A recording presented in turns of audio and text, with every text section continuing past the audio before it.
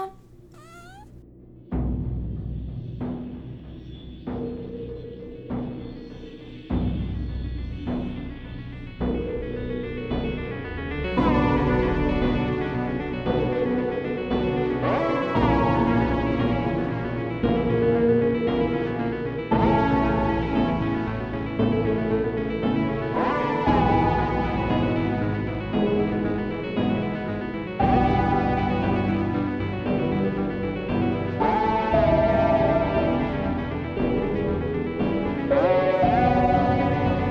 But his name's Ford, but you can call or Robert, but you can call him Sundance because Robert Redford played Sundance Ah, that's cute. in Sundance Kid. Hello, I'm Sundance. And I then can't do his Southern. husband's Clint because Clint Eastwood. There we go. I figured. I was about to make Yeah, that it's joke. called the Meat Rack Saloon. Hell's gay. Turns out hell is Because like they're gay, they super call it the gay. Meat Rack, and also the Devils in Hell call y'all meat bags. Oh, lol. Yeah, I love it. so it's a play off all that. Yes. Yeah. Let's Okay, cool. So let's do this. Let's do this. Hey, everybody. Hey, Welcome to Anyways, How's Your Sex Life? we're back. We're fucking back. We're fucking back, bitches. We're your motherfucking hosts. I'm Chana. And I'm Corey. Simone's in her private year on her heating pad right now. She is. But she's here. She's just near us, living the luxurious life of She's a being kitty. very playful today. She is. That's true. Her word of the month is salmon, to update you guys. No, Or no, salami. salami. Salami. Yeah. Last month it was spaghetti. The month before that it was cinnamon roll. This month it's salami. Because I went out of town for like 2 weeks and now I come back and she's no longer vegan. Yep. No now longer she's vegan. talking about salami. And if I don't know what that means, it's if you say that her keyword, she just immediately meows back. Like immediately. Yeah. Like I can go up to her and I'll be like, meatloaf. And she's like, whatever. I'm like, salami. She's like, meow. Now it has to be similar to Simone. Yeah. Yeah. Because she has to think that you're talking to her. But yeah, I tried like probably 30 or 40 S words at the beginning of May. And it didn't I was work. like, sandwich. And she's like, fuck you, bitch. And I was like, okay. I was like, spiders. She's like, no. Then Corey joked and was like, try salami. So I tried salami as a joke, and she was like, meow. Meow. And I was like, fuck you, Corey, for watching my cat. Boom. We should have like explosion Yeah, sound right. effects. Sorry, we're drinking champagne again with ice. We are. We have 2 bottles today, everybody. What's up? Yes. So first of all, we're gonna start with some announcements. Yes. First announcement, thank you for being patient while we took a week off. I had a super crazy family emergency, so I had to fly to California and deal with some not so fun shit. But we're back. So thank you guys for being patient and not like immediately hating us and unfollowing us Yep. and hexing us. Just We listen to appreciate it. old episodes. Yeah, and plus we released a bonus episode last month, so it's like you practically got a full month of Yeah. episodes. Next announcement is we are going to be doing listener stories again at the end of this month. Yeah. So you have until May 31st to send us your story, and this could be a ghost story, a true crime story, a sex story. It could be a story like, oh my god, my babysitter met Jeffrey Dahmer's mother, and Yeah. like just No, anything. seriously, anything like that. And just send it to us. Pretty much whatever you think that we would go like, ah ha ha, wow, Yeah. daddy, hot, spooky. Just Or send it like our I way. went to this guy's house to have sex, and like halfway through it, he like laid down on the ground and then was like, kick me in the balls hard. Yeah. And that's how he got off. Or your sexual fantasies. Yeah, You're or your like, sexual oh, fantasy. my sexual fantasy is for people to dress up in a hot dog suit and squirt mustard on me. Yeah. Like, send it to us. Please. That's not mine. That was really specific. And then, like, grab some relish and just, like, rub it in my Ew, titties. relish is just. I love pickles, but I do not like relish. It's too relishy? different, but it's not different. It's same, but different. It's the same thing, but it's not. Fuck relish. Relish, you fake bitch. You're not Fuck a pickle. you, relish. Fuck you, blueberries. Yeah, Corey does hate blueberries. I don't dislike blueberries, but I hate blueberries.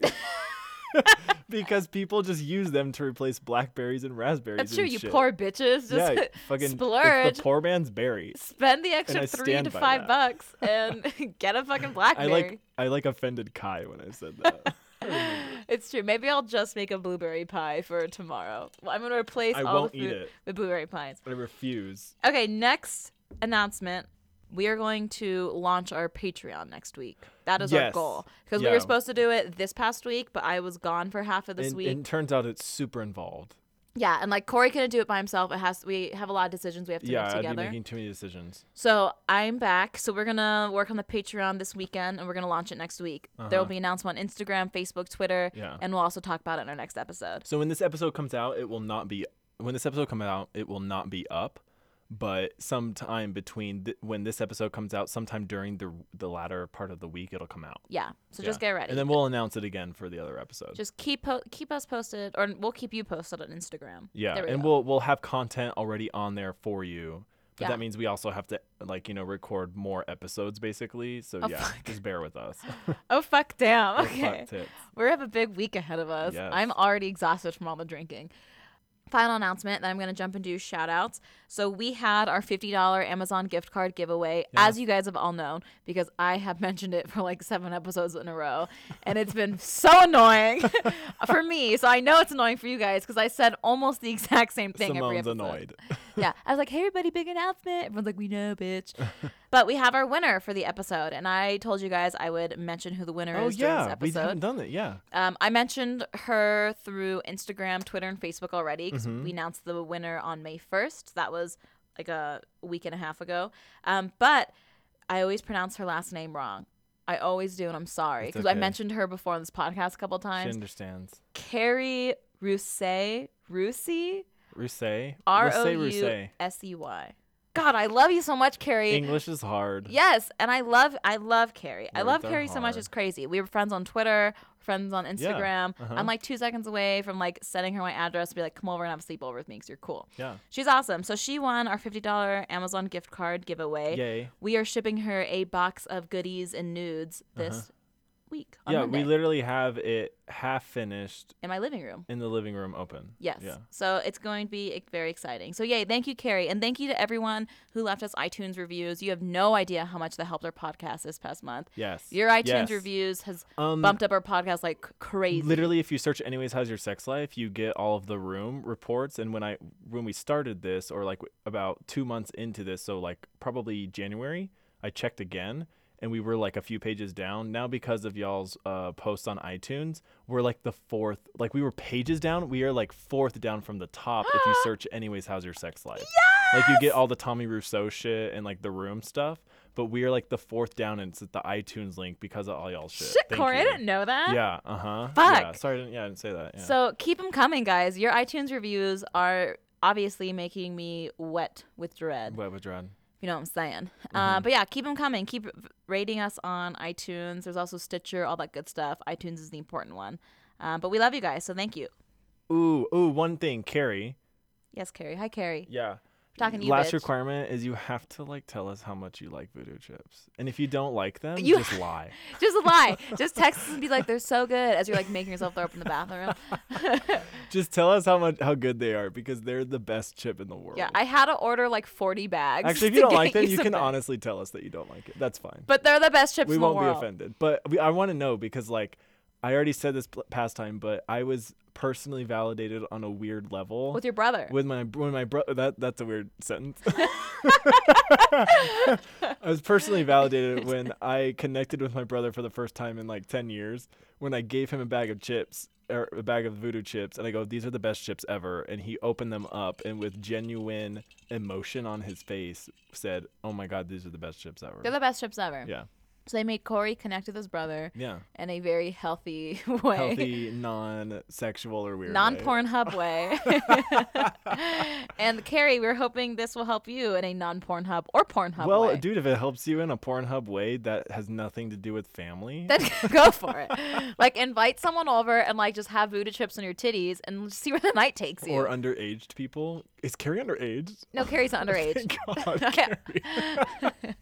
Carrie's not underage. She's like, I'm 16. Carrie's like a fucking badass. Okay, cool. Carrie, okay, so Carrie is not underage. She is a graphic designer and Yes. she has her own website. It is carrierousey.com. So if you want to check out her cool ass graphic designs and shit, Check it out. go to her website because she's a bad bitch And she's also a bad bitch that's of the good age. of the approved of age. legal age. She like texts us tomorrow. She's like, I'm 16. She's like, 16. And I'm like, oh fuck. I'm like, we're I'm like, well, canceling did the you like the voodoo chips? podcast. Did it help you with sex? Did it help you with underage sex? Okay. Sorry, FBI guy. We're like, yeah, sorry. Well, it's I like, have- God damn it, I have to like write papers on this. Yeah, he's like, I have all this paperwork. So now I have some shout outs to do because I haven't done shout outs in a while. Do it. So here are my shout outs. These are people who have either made us laugh, happy, cry, made us feel some form of human emotion through Instagram or Facebook or Twitter, but usually Instagram because that's where people communicate with us the most. So here are their Instagram handles, yo. Side note, almost all of these are difficult to pronounce because usually I choose ones that are like Fart Magnet 69, but these Yeah, are. I'll make funnier, better, simpler. So get creative, everyone. With simple words. I want a like Smash My Taco 420 username handle. So fuck you guys. Smash my taco. So the first one is B Regar 0215. Yes. Next one is Zerofim 1221. She's the bad bitch that lives in Utah. She's Uh-huh. like a fellow ex-Mormon. Yeah, you told me that. Yeah. Like best friend of ours, pretty much. The next one is B_meows. This underscore is Misha. They are an artist, so go. Cool. That reminds me of Misha Collins. Yeah. Reminds me of a friend I had in high school. Her name was Misha. Nice. She was crazy. Misha, but he plays, what's his name? Oh, my, Castiel on Supernatural. He's the angel. I don't he's watch fucking hot. Supernatural. It's too much of Cool. a commitment. It's the biggest show in the world. It's such a good commitment, though. The first, 5 seasons, watch it, Shannon. Corey, It's I'm worth. watching Mad Men right now. You're watching Mad Men I right now? told you I started the first episode and I love it. You do? Yes. Yes. I watched you it. bitch. You fucking bitch. I knew it. I knew this day would come. I literally told Ryan on my date. Mad Men is literally top 3 of his favorite shows, and I was like, yeah, I have this thing where when my friends come to me and they're like, yeah, I watch Mad Men and it's the best show ever, I'm just gonna fucking fart in their face. And it's starting. So next week, Corey will fart in my face. Keep tuned, everybody. Yeah, stay tuned. But yeah, I started watching Mad Men and It is the best. Yeah. and it only literally gets better. I'm into it. Yeah, so I'm hooked Yeah. now. Okay. Sorry. A few more shout outs. Back to announcements.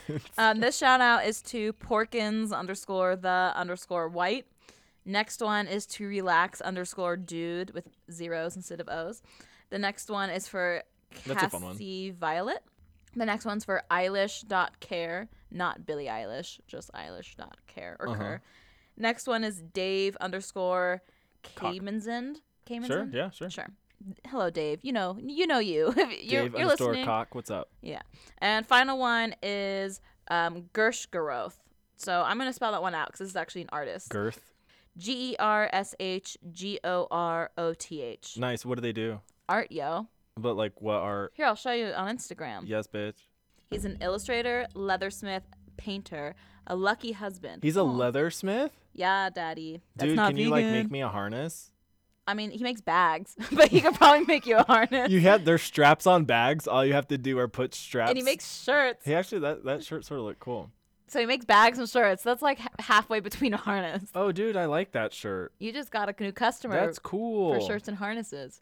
The one where the mouth is, or the guy's head is billowing into smoke. That He's one's listening to this right now, and he's cool. like, "I don't make harnesses." He's like, "Stop saying." But yeah, his art's He's dope. like, while I support gays, I do not Support I that do not type of gay. do not support that gay that much gay. That's cool. You have a cool Instagram. Actually. Yeah, his Instagram's dope. I'm not that cool. Yeah, my Instagram sucks. My Instagram's like me That's showing cool. my ass off Leather in working. Hawaii. That's so cool. So when zombie apocalypse happens, please just before all the phone towers go out, just text me where you are. Yeah, I'll come. there we go. He'll Yeah. come in every way. Yeah, everywhere. Okay, those are my shout outs. Yes. Done. Done. Boom. Okay. Business. Faggots. Let's get go. into some faggots. Let's get into some faggots. We're done with the business. Now let's get gay. Let's get gay. Let's get Okay. Brian Kinney right now. Oh, If you don't know, I mean, go watch Queer as I Folk. want to watch it. I want to watch it again. It's summer. I think I'll just watch it on my own because it's too hard for us all to get together. Yeah. But it's so much. It's, Yeah, it's we're not together, good- like, It's not a good everything. enough show to watch alone. Yeah, you have that- to watch it with Because people. you watch it and you're almost embarrassed. Yeah, you have to watch it with Because people. you're like, I could be watching such a better show right now. Right? Yeah. I could be watching I Am Sabrina Spellman. I have conviction in my voice. Listen to me. Listen to me. Listen to me. I'm doing a Boylesque. This is my faggot fact. What's up? It is because Scarlet Two-Face, we mentioned it before. Our love, our Lord and he, Savior. He mentioned this to me. I Okay, love so to get into Boylesque, in order for us to explain to you what Boylesque is and get into it, I need to give you a quick little history of burlesque. This is actually something that I will probably do as a faggot fact later on because it's a whole nother story. But I'm just going to quickly go through some stuff. Okay, so burlesque was first brought to America from Britain in the late 1860s by Lydia Thompson and her British Blondes. That sounds like Bond girls, the Yeah, British no, oh my blondes. god, that'd be so fun. Blonde girl burlesque dancers. Ooh, Uh-huh. write that down, Yeah, write that someone. down. $1 million idea. You're welcome. We just So made someone rich. they were a troupe who spoofed traditional theatrical productions and featured ladies performing men's roles. They were in costume and considered revealing for the time period, but it basically was just like, not that bad. I They're don't like, know. my ankle, I'm sure it was pretty bad. Maybe. my thigh. So American burlesque soon assimilated into to be into like a music hall, to be like minstrel shows, strip teases, comedy, and also into like the cabaret style. Then they began to evolve into the girly shows that you would see in the 40s and the 50s, which eventually gave way to the modern strip club. So go watch Chicago if you want a good taste. Yeah. So go watch Chicago for all of that. 'Cause And I'll go way more deep into that when I do burlesque. Cool. Yeah. And when you do burlesque, we need to play all that jazz from the Chicago Ooh, soundtrack. I haven't seen Chicago. I need to see it. And I had never seen Moulin Rouge until Oh, really? until this past Christmas. And my sister, even who's Mormon, was like, "You haven't seen Moulin Rouge? I watched it in We're high watching Moulin school. Rouge," and I fell in love with. Ewan McGregor? Yeah, I fell in love with Ian McGregor even more. Because he's so all over hot. again, and he can sing. Holy shit! Every Y'all, everyone knew that. I did not know that. he was Lumiere in the new Beauty and the Beast. Yeah. Oh yeah, he was. Yeah, Lumiere. yeah. I love Ian McGregor. He's so fucking awesome. Because he's one of the Yeah. hottest. He's one of the hottest actors that people don't talk about. Yeah, yeah, and he's like very like he's celebrity hot, and he's also just like normally hot. Yeah. Yeah, yeah. Well, I remember seeing him in The Island with, is that ScarJo? No, it's I not don't know what The ScarJo. Island It's is. not ScarJo. Maybe it's ScarJo. The Island. It's like 2001. Michael Bay, before Michael Bay became a douche. Before he started Transformers. Uh huh. I don't think I've ever seen Oh, The it's Island. really good. It has Ian McGregor and I think ScarJo, but it might not be ScarJo. But the whole time I was watching it, I was like, "Who's that?" I'm like 11. You're and I like, was Obi-Wan? Who's that? Obi-Wan? No, I think it came out. No, yeah, it Because came Phantom out. of the Menace came out, It what, came out 99? after Attack of the Clones, or right before Attack of the Clones. Yeah. The Okay, worst so one. sorry. Anyways, I think it came out in 2001. Didn't Attack of the Clones come out in 2002? I think so, Yeah. because Revenge of the Sith came out in 2004 or 5. Because Five? I It ran was into 5. my It fourth was grade 5. teacher. Yeah. It was There. what? Yeah, I ran into my teacher there because Aw. we were both ditching school the next day, and he was like in full blown cosplay. fuck yeah. And he had like a big crush on my mom, but he's like the biggest nerd because everyone had a crush on my mom. So my mom's Yeah. awesome, and I also was in like full blown cosplay. And my mom took me to the midnight premiere, and I ran into him, and I was like, "Mr. Arnold." He's like, "Channa," and Channa's mom, because he was She's like, like- such a nerd. She's like, hey. She's like wearing like these slutty ass clothes to Yes. Star Wars premiere. But it was awesome. He was like, "I guess I won't see you in class tomorrow," and I was like, "Nope, No, sir. Bye. we both did school This for is Star way more Wars. important. It was awesome. You know who I ran into? I Who? literally ran into R2D2. What? Somebody had a like legitimate R2D2, like life-size R2D2 that they controlled through mechanic. Oh my And I God. literally ran into That's it. so I felt fucking so cool. bad. That's cool It was though. sad. He didn't. I wish you would have done the what? You can do it. I can't do Tyler, it. right now, Tyler, say is it. gearing up to do that noise right this very second. I wish he would have been able to do that noise, but he made him like beep a lot when I Oh, ran he's like, into "Pop, pop, him. pop, pop, pop." Yeah, he did the little like the calculating beeps. He did that. That's funny. So at my cousin's school in Southern California, there's a dad there that like built a whole R2D2 replica that's like a functioning, working little robot. Yes. And we showed up to the school to pick up my cousin from like from a outdoor school thing. Uh-huh. And there was like casual R2D2 like beep booping around, and I was like, what the fuck? I was like, Southern California schools are so different than Utah. You're like, God damn, what the fuck? I was like, damn rich white This people. is fun. He's like, beep boop beep. Wow. Okay, so sorry, back to boylesque or burlesque right now. We're not even in boylesque. I don't even know how we got How'd on we get to Star Wars? I don't even know. That happens all the time.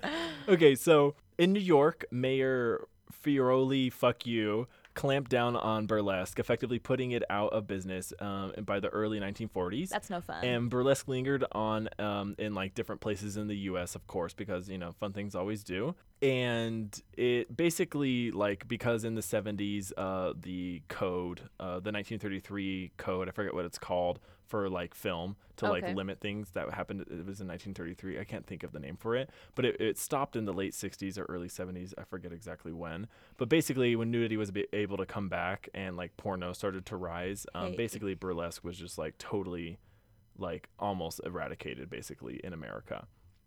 However, this is when we get to what we call neo-burlesque. Oh. So it's basically exactly what it sounds like. A new generation, nostalgic for the spectacle and glamour of the old times. They were determined to bring burlesque back. The first neo-burlesque show in New York City was the Blue Angel Cabaret in 1994. So basically what it is, it's a modernized version of burlesque, but overall the shows have incorporated a lot more talent and various forms of performance. Like, you know, Juggling. yeah, no, literally. It basically, I wrote here myself when I was reading up all the different acts, and I'll go into it a little bit more because boylesque is basically just a version of is just the boy version of neo burlesque. It basically just looks like vaudeville acts.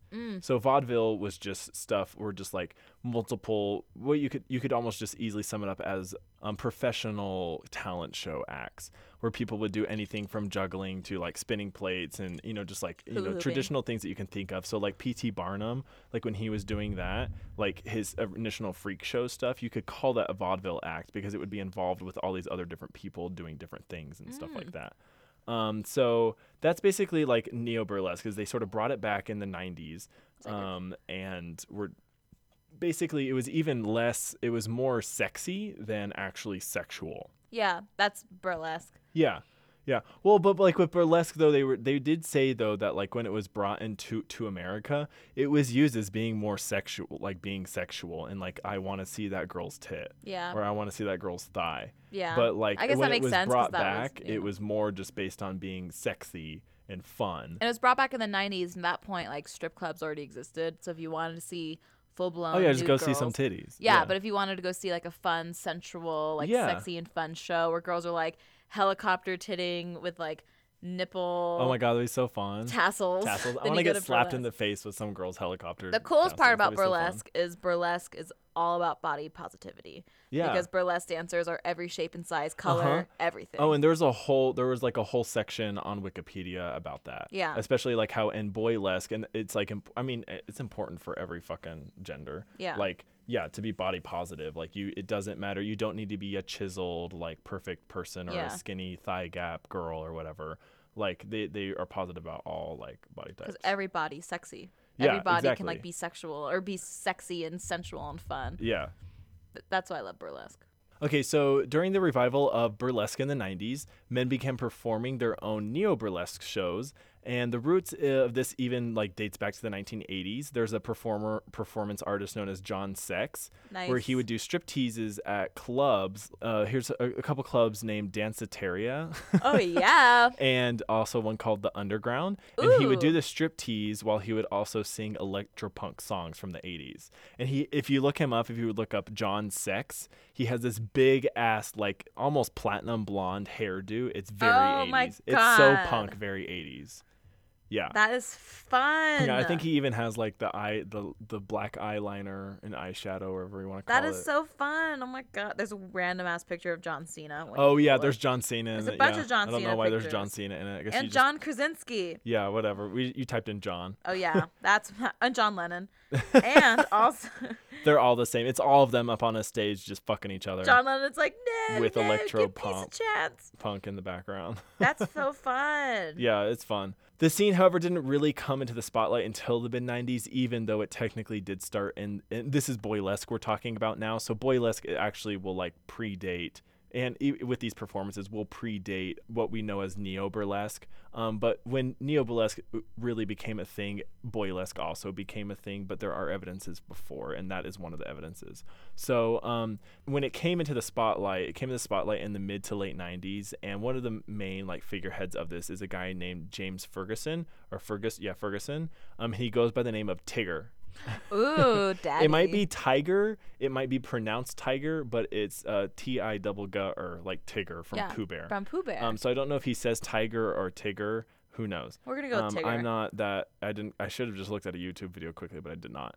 So how he got big is basically he would be a stripper on the stage, but he would be alongside of other leading burlesque ladies. Their names were Dirty Martini. Yes. So good. Oh my Fuck god. yeah, girl. I'm legally changing Dirty my name. Martini. That Dirty is Martini. like, that's awesome. I'm gonna get a tramp stamp that says Dirty Martini. I'm like 2 seconds away. Like, fuck yes. Like if I was a girl, I like would just want to be in front of like a sea of men and just say, hey, I'm Dirty Martini, You can call me and just have them cheer. Dirty Martini.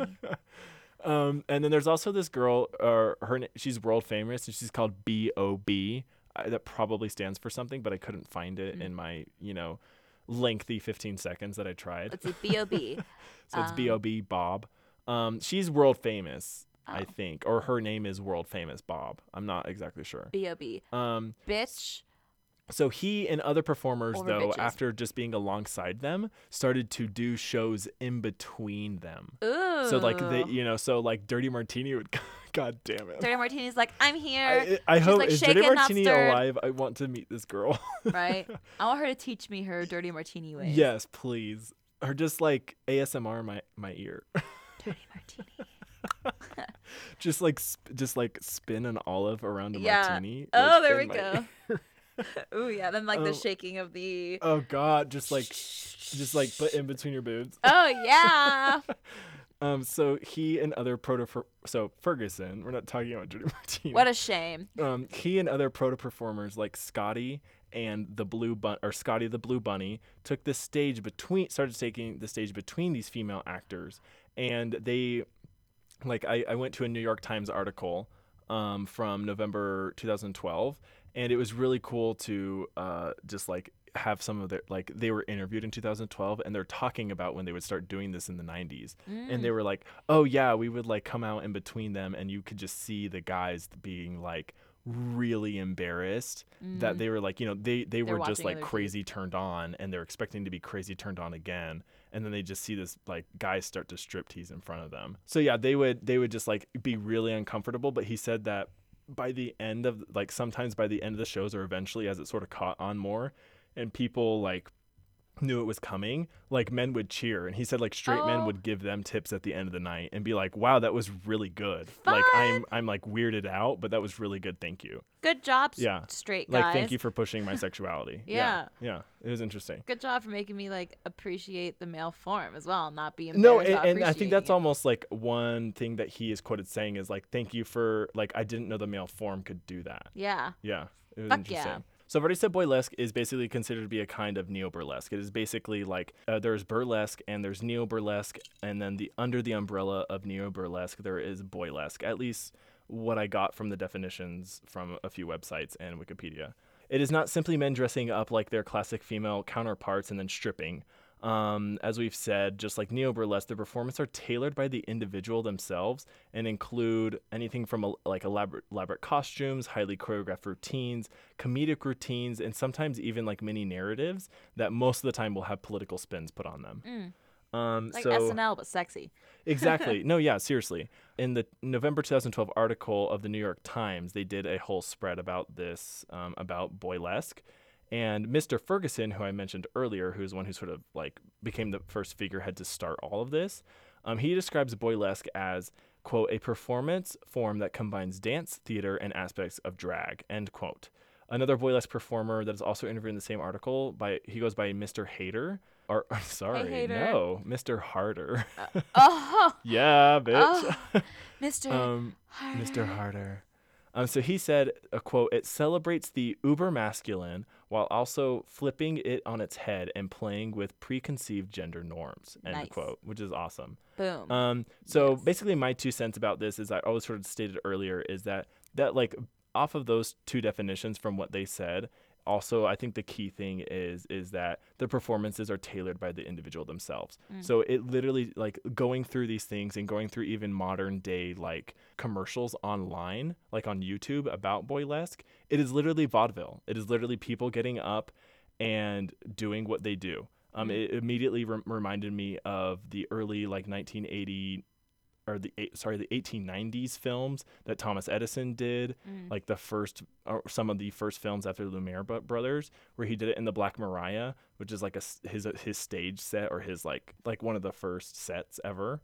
And he would sit there and they would have a stage, and he would literally have vaudeville performers come up and do their performance, and he would record it. Oh, And so literally there's like a lady there's a really famous one that they actually went and colored in, and it's a lady, and it's the one where you have the poles on each arm, and she has like really drapey like silk. Oh, okay. And so she flows with it, and stuff like that. I had There's an EDC literally outfit like that. what? I had an EDC outfit like that. Oh, you did, yeah. My butterfly. No, yeah. There's literally like one of the trailers that I saw on YouTube for a performance in New York a few years ago. Is there was a guy doing that during his burlesque. So it's literally just like that. Oh, it's people fun. just doing what they do, and they do it in a sensual way. That's That's so basically fun. burlesque. So a little quick sidebar is that when I went to Urban Dictionary, they said that burlesque is divided basically into two different definitions.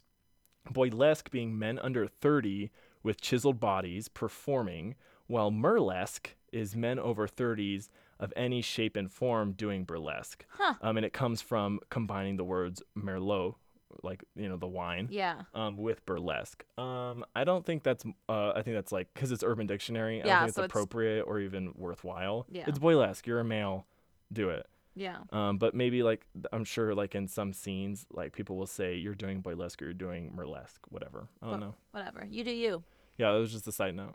I like it. Burlesque is fun. Yeah, and again like that was the only aspect where I saw them specifically say like, no, you have to be a twink. Yeah. To be boylesque. burlesque or Yeah. something like that. And I was like, okay, well, But you I could be read the anything. exact opposite 5 times. And that's the exact opposite of burlesque. Exactly. Because burlesque is this celebration of a body. A body, of yeah, of a and being human sensual. form, Yeah. Of like everyone's capable of feeling sexy and being sexy and having fun with their bodies. Yeah. And so that's So burlesque. for the first time, fuck you, Urban Dictionary. Fuck you, Urban Dictionary, you goddamn twat, You got it wrong. bitch. I Okay, love so it. that is burlesque. I love it. Okay, so my spooky scoop. This is a spooky scoop. I thought about you the entire time, Corey. Yes. Because I think this will give you some inspo for some future episodes. Yes. Because I am talking about the most haunted places in the United States. It's like a long list of them. So this is according to Nat Geo. So, Okay, 'cause, yeah. I'm gonna trust Nat Geo. Yeah, 'cause let's trust that. They have magazines. They okay? taught us stuff about animals. They taught us shit about animals. They Steve have a Irwin was employed by Nat Geo, Yeah. right? yes. Steve Irwin was it Nat Geo or Animal Planet? Probably both. Oh, wait, isn't it all like It's probably under a one parent network? company like ABC or like something. Yeah. Well, regardless. Because there's like 10 companies that literally own everything. Yeah, Disney. Yeah. Boom, we're done. Coca-Cola. That's half of the stuff that we know. Yeah, Google. Google, We know everything. Amazon. And Amazon. There we go. We're done. Yeah. Apple also. Maybe Walmart. Maybe. Even they might be owned by Disney now. Maybe. Yeah, that's true. That's true. Okay, so yeah, I'm talking about the most haunted places in the United States. So Corey, this might give you some inspo. And if you're interested in Yes. any of these places, just let me know after and I'll send you. Oh, yeah, please places. do. Okay, so haunted places. The first one is the La Laurie Mansion in New Orleans, Louisiana. Yeah. So Madame Marie Delphine LaLaurie. Yeah, that's on American Horror Story. Yes, Yeah. that's my fun 3. spooky scoop Yeah. about that. She was a Louisiana socialite known for hosting ritzy soirees and also killing and destroying slaves. Horrifically torturing. Horrifically slaves. mutilating slaves' bodies. Yeah. So you could learn more about her in American Horror Story Coven because Just do that. Kathy Bates plays Marie Delphine LaLaurie. Yeah, don't read the actual shit that It's she did, horrific. because it's worse. So obviously the mansion is haunted as fuck. So you can I don't think they have tours anymore, but you can go look at it from the outside. The next You can get place, haunted as fuck from 30 feet away. yeah. So for 30 feet away, you can be like, oh, fuck, that's haunted. The next one is the Shanghai tunnels in Portland, Oregon, which I didn't know Whoa, about. I've never heard of this. So these tunnels were used to transport human trafficking victims. They would steal people, kidnap people, or like trick people into What? working for like boats and shipping and slave labor. Would they like essentially. send them off to the Pacific Islands? You know, Or wherever import they're them from going. the Pacific Islands? They would take people and like use those tunnels as a traveling point. It's like the Underground Railroad, but for the opposite reason. Instead of for like we're But defeating for not human slavery, rights. it's for like the opposite of human rights. Jesus. So Portland tunnels, the Shanghai Portland need to tunnels, shape up. yeah, opposite of human rights. So those are Portland, opposite of human rights. Portland's like, what the fuck? As I'm like moving there in a few years, probably. Right? Okay, the next one is Eastern State Penitentiary in Philadelphia. It's a spooky ass prison in the 1800s. Need I say more? Ooh. No. The next one is very famous. You all have heard of it. The RMS Queen Mary in Long Yes. Beach, California. What's up, Long Beach? Yeah. The retired ocean liner sailed the Atlantic Ocean from 1936 to 1967, During her first 3 years at sea, the Queen Mary carried everyone from celebrities from Elizabeth Taylor to Dwight Eisenhower, Audrey Hepburn, everybody. And now in 1939, she was stripped to her amenities, and she began her second life as the Grey Ghost, a World War II troop ship. A bunch of people died. She was involved with World War II. Not a fun time. Super haunted. The Queen Mary's in Long Beach. You can go tour it right now. You can stay there too. You can. I think like the Ghost Hunters did a couple episodes there. Yeah. Next one is the Lizzie Borden Bed and Breakfast in Fall River, Massachusetts. So on August 4th, 1982, the bodies of Andrew and Abby Borden were discovered bludgeoned beyond recognition in their home. The prime suspect was their daughter, Lizzie. I'm not going to say the rest of the story because I'm going to say that for Corey if he ever wants to do it. Now, the Borden home has since been converted into a museum and a bed and breakfast. Cute. So you can go there and you can sleep, and on display are all the gruesome and horrific photos of the murder of the bodies and stuff. What the fuck? Pretty cool. I'm not sleeping there. So yeah, and it's obviously haunted as fuck. The next one, this is for all of you film nerds out there, is the Stanley Hotel in Estes Park in Colorado. Yeah. What's up, The Shining? Yes. Whatever So- you do, you gotta stay true. Gotta stay haunted. So according to staff, Mrs. Stanley can be heard playing her creepy ass piano in the music room at night, and Mr. Stanley occasionally shows up in photographs. Ooh. They also have reports of bags being unpacked, lights turning on and off, echoes of children laughter in the hallways, running in the halls. You know, classic haunted hotel shit. Yes. Unfortunately, no naked ladies in the bathtub. Sorry, Shining Unfortunately, fans. no decrepit, bloated. Super fun fact Or about this wrinkly. place. Guest bedrooms have a TV channel that plays The Shining on 24-hour loop. That's disturbing, but I would do that. Oh, yeah. I would go stay there and watch The Shining It's just in for the sake Colorado. of film. We can go. Yeah. We should go. It costs a lot. I think it's like $200 a night. It might be worth it, though. Patreons. That's true. give us your fucking money. Give us your fucking money, and we'll go get spooked We'll on fucking Instagram. go. Well, I will. Was that you? Okay, it was. Oh my! I was like, I'm fucked. I was about to say we'll go do Ouija, but I'm redacting that. Noob's like, no, you won't. Valak's like, yes, you Simone will. just like floats through. Toulouse floats through. I'm like, Floats I'm doing Ouija.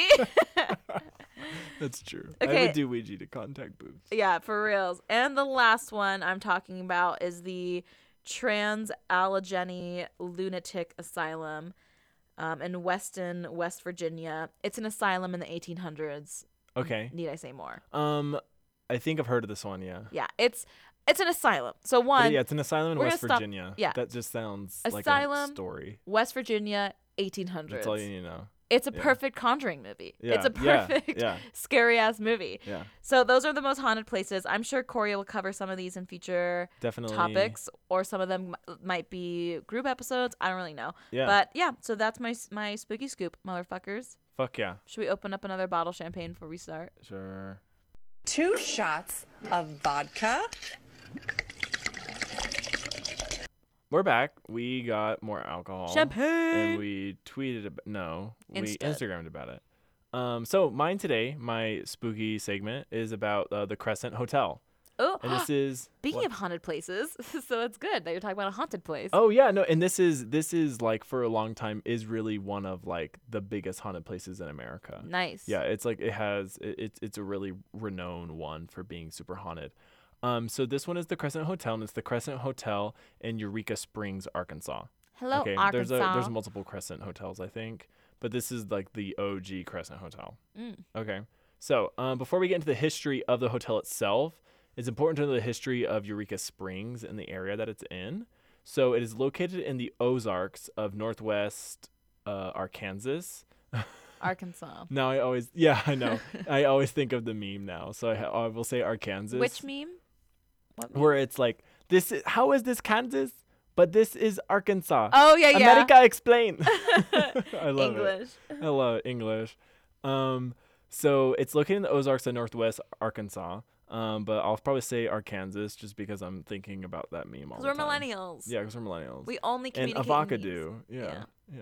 I literally can't say avocado. Avocado. I don't think avocado anymore. Yeah, I just like- think avocado. Like today, I went to a restaurant for lunch, and I was like, no avocado. No avocado. I was like, no avocado. avocados. Oh, yes. Update. I discovered I'm very allergic to avocados, Yeah, everybody. very allergic. Super duper. Because latex too. Because I'm also allergic to latex. Yeah. Latex. That's why we get skin That's why I can't use condoms with skin latex. condoms. Yeah, but it's okay. skin condoms. Yeah, it's on birth control, so Yeah. no need for condoms when you're on birth control. Hey. Ew. Or when you're barren like me. Woo woo. Your eggs are like, no. My body's like, but this is not what. Why? Stop it. This isn't a joke. This isn't what it's supposed to be. Okay, so yeah, it's in Ozarks of Northwest Arkansas in Eureka Springs. It is a beautiful and isolated place of rolling hills, rivers, and forests. So originally, the Native American legends tell of a great healing spring in the Eureka Springs area. And Nice. people of various indigenous cultures long visited the spring for this sacred purpose. So, of course, white people are going to hear about this and then go fuck And it up. ruin it, yeah. They're like, can we bottle this up and sell it? So can we like kill y'all and then move y'all away and then bottle it up and sell it? Yeah, they're and like- they're like, probably not. They're like, well, we're going to do that anyways. We're gonna fucking do that anyways because we're horrible. Can we bring like horrible illnesses and just like ruin your entire environment and life because we think we're right? Because we're right. Oh my God. Happy Okay, Thanksgiving, Happy everybody. Thanksgiving, everybody. It's May 11th. Yeah, close enough. After the early European American settlers arrived in the area, they described the waters of the springs as also having magical powers, probably just coming from those Native American legends. So the earliest official claim of this is by a pioneer doctor by the name of Dr. Alva Jackson, who Alva located the Jackson. spring. Oh, this is the voice that I was gonna do. It's later on. I'll get to it. I'm gonna try and do it. Yay, So, we're going to do voice actors now. Drunk voice acting. I'll do it. But people who can't. Well, you can act, but I cannot act. Ah, fuck. My people are from Arizona. There's no accent to go with Arizona. I'm just gonna do a southern accent. I'm gonna just try and do like the local prospector. I'll do that. Oh, no. So Dr. Alva Jackson, he located the spring and in 1856 claimed that the waters of the basin spring had cured his eye ailments. Some of them say it's his eye, but most of them said that it was the eye of his son. Ugh. Yeah, so I think it was his son's eye that was like, I think he was going blind in it or something like that. Same. And then he just like threw water in it and it healed it. That's what the claim is. Well, Corey, we should go. I know, right? We'll like stop being nearsighted as fuck. Yeah. So during a Civil War battle known as the Battle of Pea Ridge, as in a pea, like a green pea that you eat, PEA. Not a golden shower. Not a golden shower. Bummer. Oh man, the Civil War golden shower. That would have been interesting. That'd have been awesome. That would have definitely spiced up my history I'll just like have classes. hot gruff men with beards just like pissing on you. God damn. So yeah, anyways, Anyways. how's your sex life? Y'all, we'll get to the afterwards. I was supposed to have sex, or I was supposed to have an appointment Okay, that's what we call it now. Your right appointment. before this, and the guy ended up living in Boise Yes. because somehow Grindr fucked up and told me that he was near me. Anyways, How's your sex life? I'm horny. Corey's horny, and I'm the only I one have that's blue here. balls. So,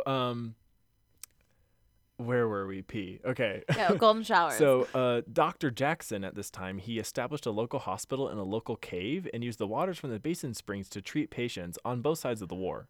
This happens a lot, and so after the war, Jackson like truly believes in the waters from the basin springs, and so then he begins to market the spring waters as Dr. Jackson's eye water. I told you, white people.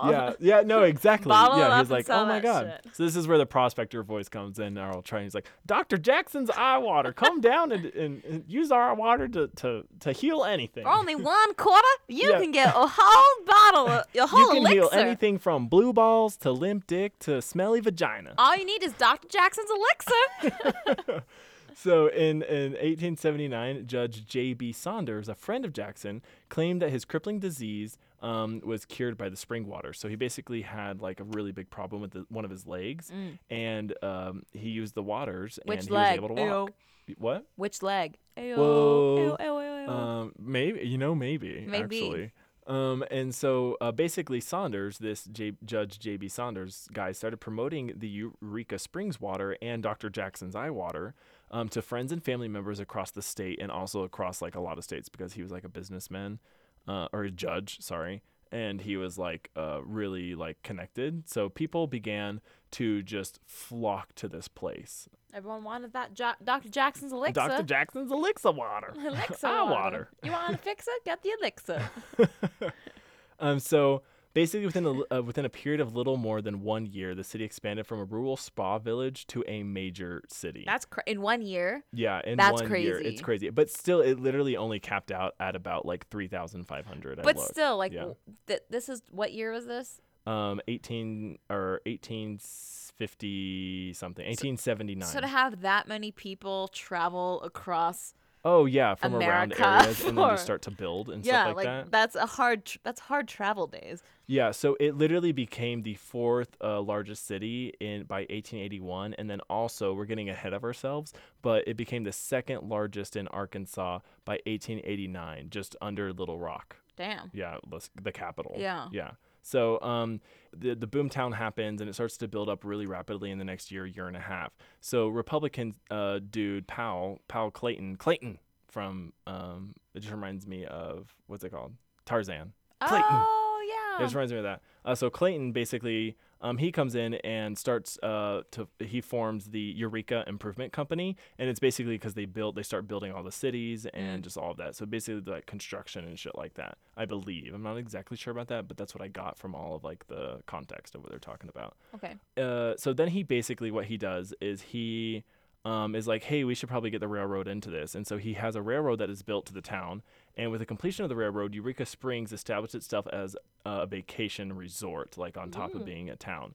Big tourist attraction. Yeah, and in only 2 years, thousands of homes and commercial enterprises were constructed because of the Eureka Improvement Company. Urethra. Then in 1886, sorry all this like history stuff, but I think it's sort of interesting. History is fucking Sorry. important. Yeah. I love history. Yeah. I'm wet right now. Right? Wet with With knowledge. head. Of I'm knowledge. wet with knowledge. With knowledge. I just think of Gary in SpongeBob's Dream. Oh, yeah. That's all I think of. So then in 1886, the Crescent Hotel was built by the Eureka Springs Improvement Company and the Frisco Railroad that was all organized by by Clayton.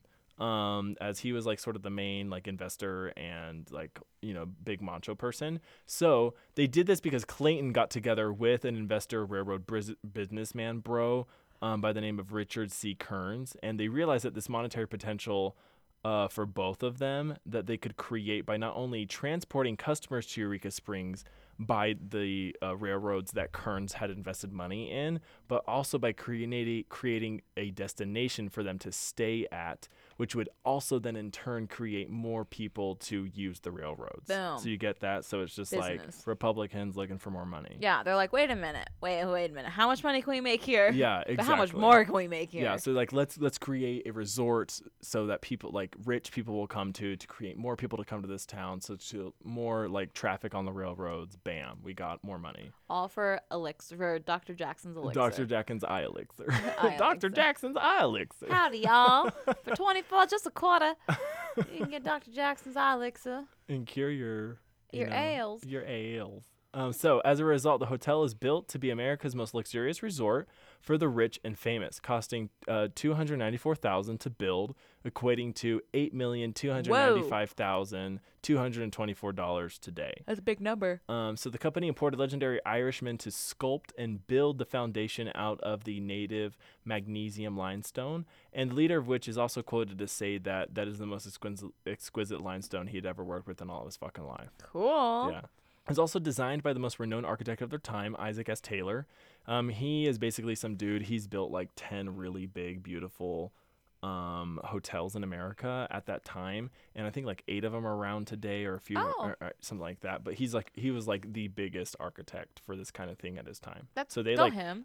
I'm just saying that to They're say the best like of the best. they were getting the best of the best. They were getting the cream of the crop to be the most luxurious, elegant I hotel was that just you about could to go say to. cream of the crop. Oh, cream of the crop? Cute. Yeah. Oh. Oh. People are like, ugh. So yeah, the hotel was fully equipped with Edison lamps, which I looked up. They were invented about 8 years earlier. Oh, so they're Only brand 8 new. years earlier. Yeah. Tip top of the technology. Yeah. They were furnished with electric bells, heated with steam, and even had a hydraulic elevator. I think apparently Whoa. you would heat stuff with steam before you could do regular heating. I don't know. I'm more interested in the elevator. Yeah, That's yeah, spooky exactly. As hell. I didn't look up how when elevators were invented or when they were, used commercially. But yeah, there was a hydraulic elevator there. So yeah, basically no cost was spared for this hotel. And when it was opened, it housed 400 people, celebrants that were there. And many were like business tycoons, political figures, and the guest of honor was the Republican presidential nominee at the time. His name was James G. Blaine. He didn't win. Oh yeah, I was like, uh-oh. He didn't win. I was like, I don't remember him at all. Yeah, right. I think he became a senator later on or something like that, whatever. So I guess go him. It was such like a high class, promising start for the hotel. Although that was going on, like something was stirring. This place was taken by, from Native Americans. There was Native American legend surrounding the place with the waters. It was sacred to them. And then it was just taken and extorted for profit. So like obviously bad shit's going to happen. So the first problem for the hotel were the winter periods of inactivity that it seems like I don't think they overlooked because that's how it operated, but I guess they assumed they would get too much, more profit during the summer and that it would be okay. And basically by 1902, the hotel was leased to the Frisco Railroad. And during this time, it was still active during the summer months. A lot of places say that it wasn't, it became inactive and was left abandoned. But I don't think that was true. I saw some comments and one historian lady commented and she was like, no. It was active. That's just how you did it. Things were inactive. Like the Stanley Hotel. Yeah, I was just about to say, it sounds like The Shining. How exactly, during the winter that's months. a real thing. Hotels were inactive, especially mountain hotels. Yeah. They were inactive during the periods of winter. All work and no play makes Johnny a dull boy. In 1908, it was reopened as the Crescent College and Conservatory for Young Women. This institution then was closed down in 1924 and then opened again in 1930 as a junior college. Then the college closed in 1934, and it was then again leased as a summer hotel. So you have for the next 30 years it just going back and forth between scissoring and Ouija boards. Yeah, same thing. Tomato. Then you have this guy named Norman G. Bates. Damn it. You were close. It's Norman G. Baker. Damn. I thought you were going to say Norman Bates, and I was like, whoa, crossover. Yeah, it's Norman Baker. But hey, what's up, Bakes? What's up, Bakes? Your cousin, your ancestor owned this hotel. So in 1937, Norman G. Baker bought the hotel and remodeled it into the Baker Cancer Clinic, designed as both a hospital and a health resort. Ooh. Now, Baker was a millionaire inventor and radio personality. He styled himself as a doctor, despite having no medical training whatsoever. I'm a doctor! He was literally fucking lying. So he claimed to have discovered a number of cures for various ailments, including cancer, and launched and literally would get on the radio and be like, "Come on down to Norman G. Baker's cancer clinic. We have Dr. Jackson's elixir. We have Dr. Here. Jackson's ancient elixir from the 1800s." It'll cure your ails. He was a complete charlatan, basically a fraud. And just would say, hey, I have these elixirs that comes from the natural spring water from the Native American legends of it being sacred to them. And these are healing spring waters. And if you come here, I have, elixirs for limp dick, elixirs for snake bites, elixirs for even cancer. Boom. And for a while, he even got the attention of doctors around the nation because they were wait, what? And then they were immediately no, you're fucking lying. And he got in big trouble. Other than basically lying to the entire nation through his radio broadcasts and just lying to people to have them come to the clean mountain air. What he did during this time is he, on top of selling all these elixirs, he did some really interesting, weird, cool shit. He refurbished the hotel and did all these shades of purple in it. Oh, because purple is his thing, as we've said.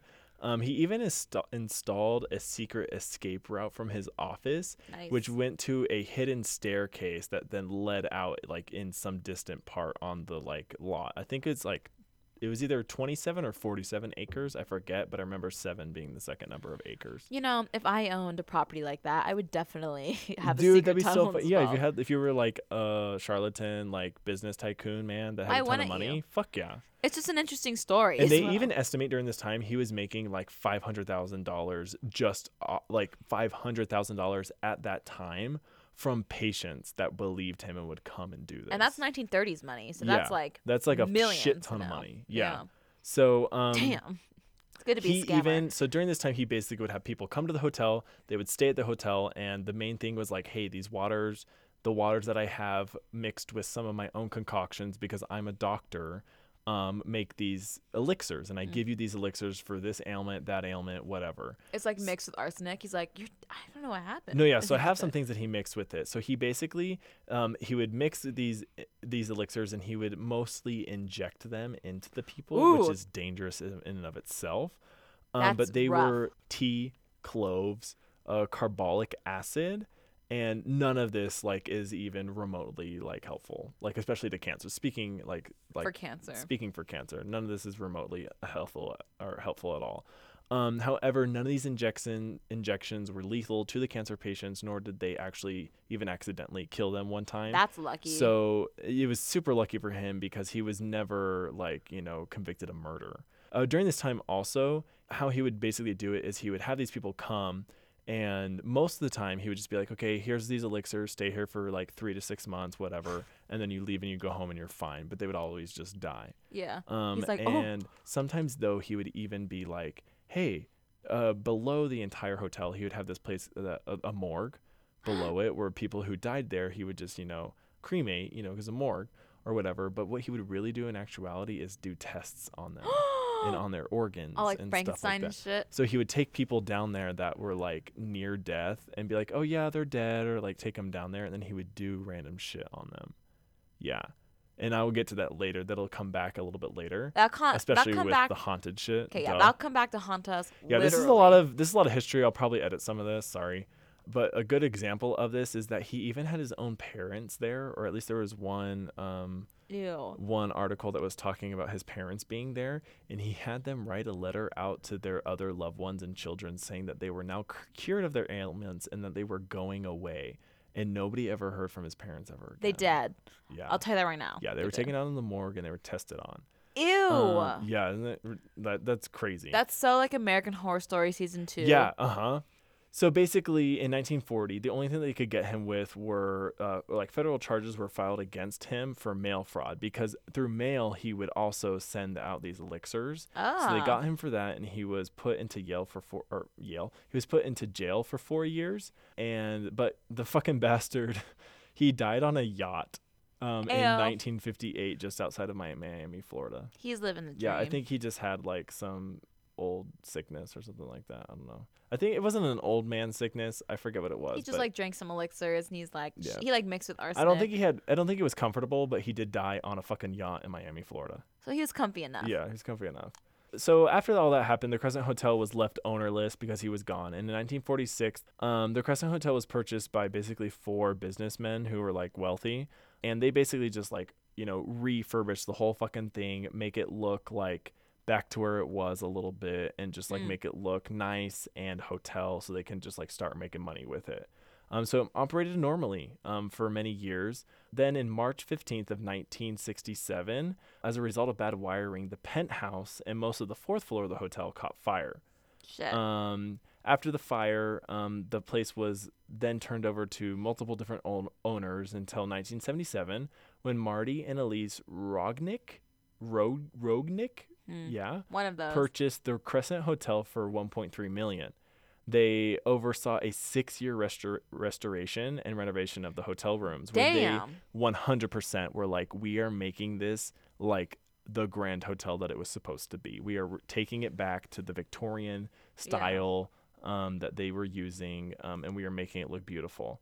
And Marty, the husband, died in a car crash in 2009, and currently Elise remains the hotel's current owner.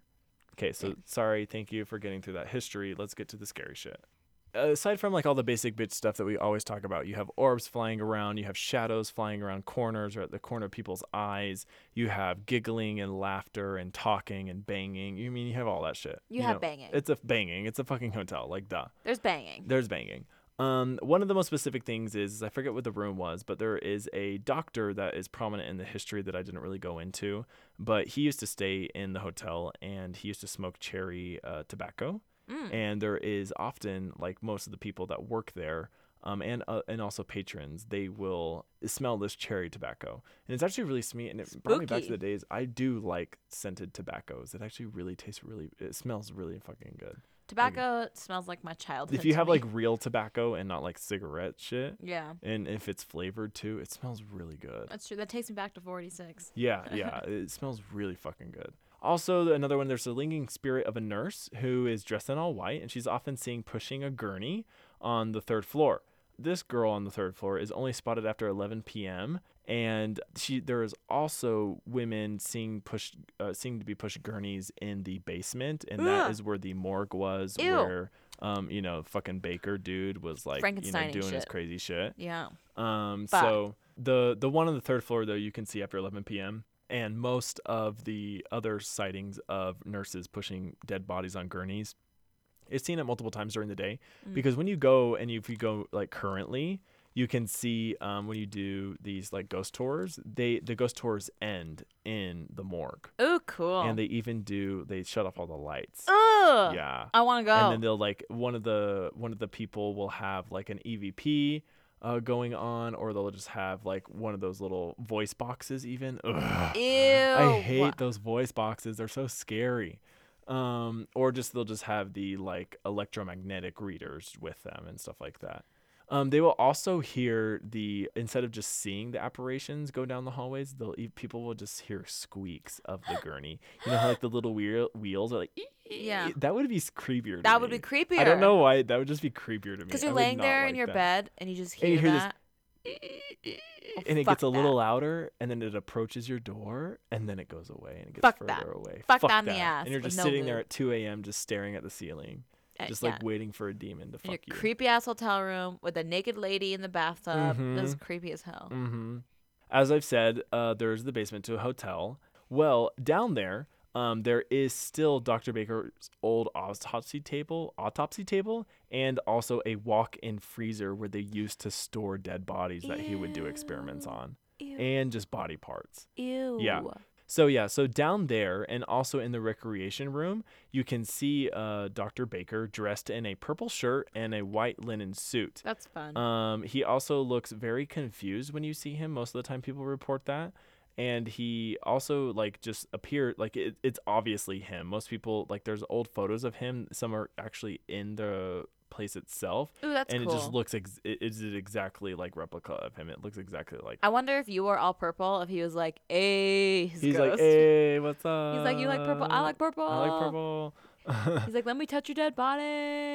Also on the third floor, that is where the laundry like stuff is. I don't know why it's not in the basement, but I guess because there's a fucking morgue down there, or there wasn't. You don't want to there's do an laundry ex-morgue. next to a dead body. Yeah, That's like laundry 101. that's true.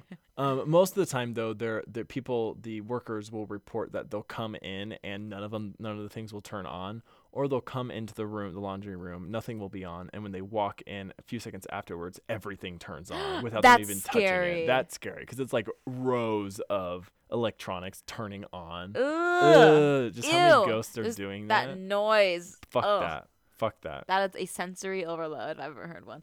That's crazy. And there's a legend that comes from one of the young female students who attended the Crescent College and Conservatory for Young Women. She scissored. That's during, that's like the first sort of break in between it being a hotel in the early 1900s. She looked puss. So she did. No, so according to the tale, the young girl either jumped from or was pushed from the balcony to her death. Oh, shit. Today, guest reports hearing her screams as she falls. People just like literally wake up in the night if they're near where she fell off the balcony. They'll hear her screams. They'll hear her banging just like around on their roof, or like hear Ew. her body fall on their roof themselves, even though she didn't fall there. And if people are walking the grounds close to where she fell, they will immediately feel cold, dizzy, and sick. What was that? I don't know what that Fuck was. that. Okay, so now let's go back to the morgue for like one of the most like intense stories. It's not the scariest, but it's like the most involved. So basically, there's a time where how like the tour ends and they go into the morgue and they turn off the lights. Yeah. And they don't really feel anything happen to them, and nothing like exciting goes on. So then the girl's like, okay, let's turn on the lights, and then she shows everybody the tour guide. She like shows everybody the freezer where he would keep the bodies and stuff like that. That should not be there. Actually, I actually didn't say this, but during that time, other than his two parents disappearing, there was a report, like a specific report of 12 other people disappearing.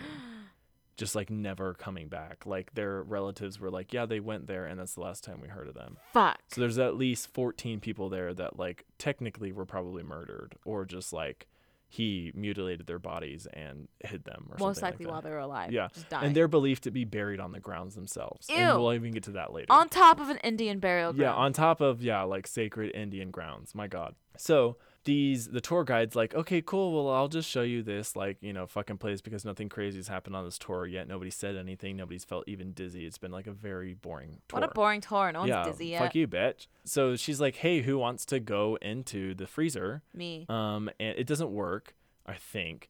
Doesn't She's like, matter. hey, who wants to go in the freezer? And we'll shut the door and we'll leave you in there for a minute. Okay, never mind. Not My to shut the God, door. Fuck that. Not to So, shut the door. so this is weird, but a woman and her 12-year-old son are the only ones that say that they'll go in. So they go in, and after after about 30 seconds, I they got open up the chills. door, and the second they open up the door, the boy just like runs out, but he's super like disoriented, and then he runs over and throws up. Ew. Yeah. So what they say happened is that they went into the freezer, and while they're standing there, they're trying to take pictures to like see anything that's going on. Oh, And while God. I know, right? It's not as scary though as you expect. So the boy says that as he was trying to take a picture and he was like holding up the digital camera in front of him, an orb appeared, multiple orbs appeared around him. And one particularly shone brighter than the others, and it went in between the camera and his face. And then the mother says that the orb entered into the son's forehead, stayed in there for a bit, and then came back out. And when it came back out, immediately she said that like the son got super sick and scared. And that's at the exact moment that the girl opened up, like the tour guide opened up the whatever you call it. The door. The door. The and freezer so door. the dude just like runs out and like throws up or something like that. Ew. Yeah, it's disgusting. See, when you first started telling the story, I imagined like every time you flashed, like I in know. the flash, Like there was someone decrepit standing bodies. there. Yeah, Yeah. like that. You know the sound when you take like a Polaroid picture. Yeah, it's like. Yeah, Like that. Ugh, Oh, I hate that God! shit. That would be Oh a my good God, I'm gonna Conjuring. talk about that later because I saw a movie like within the past week. It's so good. Does I'll it have get to a that. moment like that? Yes. Okay. I'll get to that. Because I was just about to say, I'm like, that's such a movie moment. I can't think of a movie that and has it's so something like fucking scary, and it's so effective, even though you know it's coming. It's still fucking scary. that. Cool. So there's apparently this other ghost in room 419. Her name is Theodora. So close to 420. I Come know, on, right? Theodora. God, girl, move over, bitch. Dumb bitch. She's like, Basically, visitors report who stay in the room. They report hearing someone fumbling for their keys outside the door. Others have even claimed that their belongings appeared to be reorganized. And Theodore has even reportedly packed their visitors' bags and put them by the door, hinting that she wants them to fucking leave. I'm like, I think I'm leaving. That would be the most terrifying. I'd be like, yes, girl, I'm gone. I'm like, fine, sorry. bitch. It's your room. I'm sorry, bitch. Like, I am gone. So yeah, so sorry there isn't like anything super scary. I'm gonna get to another couple cool like more in-depth stories, but this one just mostly doesn't have scary things going on. It's just haunted. I mean, like if it happened to you, of course it's gonna be scary and Yeah. creepy as fuck. But like hearing it as a story, nothing is like demonic or dark or scary. Most of these ghosts just seem to be mischievous or lost or It's whatever. like what you would act like if you were a ghost. Exactly, yeah. So one is fun. You'll think this is fun. One is one of the biggest ghosts there is called Morris the cat.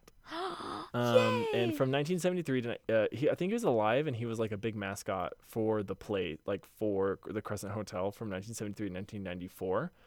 He was named after the orange tabby who starred in the advertisements for the 9 Lives cat food at the time. Oh, cute. So he was like a very big part of the cat.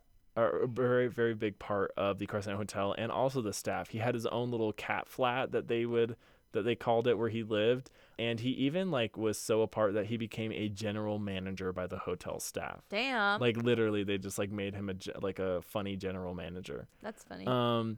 There is even still a portrait of him that hangs in the hotel lobby, and there's also a memorial plaque right by it with a poem that talks about the cat himself. Oh. So Morris is also buried out in the back of the hotel in a flower bed just beyond like the main hotel itself.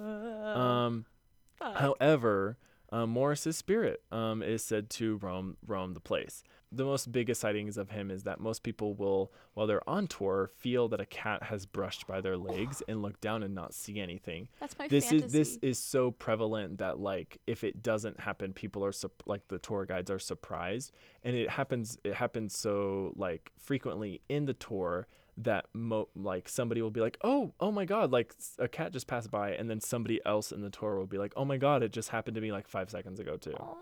Yeah, isn't that so cute? I would probably start crying. I'm sorry. Oh yeah, I was like, oh, is this gonna like trigger Chana or make her feel happy? It's I don't fine. I know. have Xanax on hand. But yeah, they'll also like hear meows and stuff like that's that. so cute. Yeah, He's so a it's little just this- general manager. There's this little general manager, He was like Mr. Manager. orange cat, just running around. Just doing his own shit. It's so cute. Mr. Manager. Oh, there's also a story of one of the people who just worked there for a long time, and there were 2 other cats that are currently there during her time that were alive, and they all of a sudden start freaking out, not in a super negative way, but just a like, what, like we're stimulated, what the fuck? Simone every day. Yeah, and so they just started freaking out a little bit, and she turned down to look at them, and we're like, hey, are y'all okay? And she was sitting down, and when she did that, she felt something jump into her lap, and she looked down, and it wasn't, she thought it was the cat, but it was gone. Nothing was there. Okay, so our final sort of little story is that the most cited apparition besides Morris the cat, or just like the most felt presence, is that of a Irish stoneman. So I mentioned earlier how they literally got a like famous company Architect, of yeah. Irish stonemen from Oh, okay. Ireland. They like literally imported them. They were like, hey, come here and work here to build this place. Okay. So one of them, his name is he's dubbed Michael. They're not sure if that is his actual name, but he's believed to be the first ghost of Crescent Hotel. Cool. So The OG. Yeah. The original ghost. The OG ghost of Crescent Hotel. So while he was working on the roof and doing his stonework, he lost his balance and fell to the 2nd floor area and was killed. So I think he was probably on the 4th floor or like, the penthouse floor, and then fell down, 3 stories to his death. Hit this area where he fell though, because the place was being built, he actually fell into what is now a room. Shit, in that's his room, cool. Yeah, it's room 218 of the hotel. And this is supposed to be the most haunted guest room of the place. We're going. Now, this place is known to have a lot of other apparitions and stuff going on, where it is like dubbed that I think there's about 400 rooms, and there's supposed to be a ghost for every room. Like, That's like, cool. I think that's more of a saying, but whatever. That's cool shit. So Michael is often being heard pounding loudly on the walls. Ugh, that's scary. That's your worst nightmare, Corey. That is my worst nightmare, is somebody pounding on my walls when I'm trying to sleep. Ooh, like your closet from our old place we lived at? Yeah, the old place. God. So others have witnessed hands coming out of the bathroom mirror and even heard cries of what sounded like a man falling on their ceiling as they were sleeping. Ew. Yeah, other guests have been shaken during the night by an apparition, and on one occasion, and I think this is like a real thing, one man ran screaming from the room, and he professed to have seen blood splattered all over the walls. We're going. Yeah, that is creepy as fuck. We But have to go. this gets a little bit deep. The other ghost that I mentioned that would pack up the bags, people like that try and sleep there will get like woken up hourly by her. And Hourly? that is creepy. Like they will literally see like a shadow figure of her because it's dark in the room. Like hey, like wait, like like shaking their shoulder. Get And no, she's not. And she's not even trying to be evil, but it's obviously scary. 'Cause Yeah. fuck yeah. And she's packing up your bags. That bitch wants you But out. yeah, she will like shake the bed or shake you yourself. And that's in room creepy as 419, fuck. not 420. What Yeah, a that's shame. 419. Good job, girl. But yeah, the Michael is the most like famous of the entire. I wanna besides go. The cat is in the Crescent Hotel. But yeah, you can that's disgusting. Just like pounding on the walls. Ugh, I love that's it. disgusting. That's cool. Yeah, but that's the Crescent Hotel. Sorry, it wasn't scary. But it's a classic But haunting. it's fun. Yeah, and usually that's why I have been avoiding hotels, is because most of them really aren't scary. They're just super classic. Like we've all heard, somebody shaking you awake, or like an apparition standing at the end of the The bed, pounding on the or wall. just pounding on walls. Like it's creepy. It'd be scary as fuck if it happened to you. Yeah. But like it's not as scary as like, the fucking Sally house where like a demon was scratching some guy's back. Shit like that. Or The Black-Eyed Children. Ew. The scariest stop. episode. It's disgusting. Every time I think about it every day. Yep, every day. That episode has Every day of my horrified life. me. hate I love it. I think my favorite part about this hotel is that a cat is like the number one ghost. Isn't that cute? The yeah. cat's like meow. Uh-huh. Food. And then some old Irishman dude. Poor dude. He like fell 3 stories during Right. death. Okay, so last thing, totally almost forgot. So the last thing about Dr. Baker and how he was doing test subjects and doing these weird experiments, they literally on like February 2nd of this year, a gardener was just doing gardening and shit. hit some glass and broke it in the dirt, and they found like over 200 bottles of like human specimen stuff in jars What of the like fuck? formaldehyde and Oh, I shit. just spit. They haven't Ew. released exactly what they released a picture, but they haven't released exact details because they're supposed to later in June of this year, I think June 1st or June 2nd, they're going to release like a little museum of it in this hotel itself. But they literally like excavated the whole place and found over 200 jars with human specimen in it. Holy fuck. Yeah.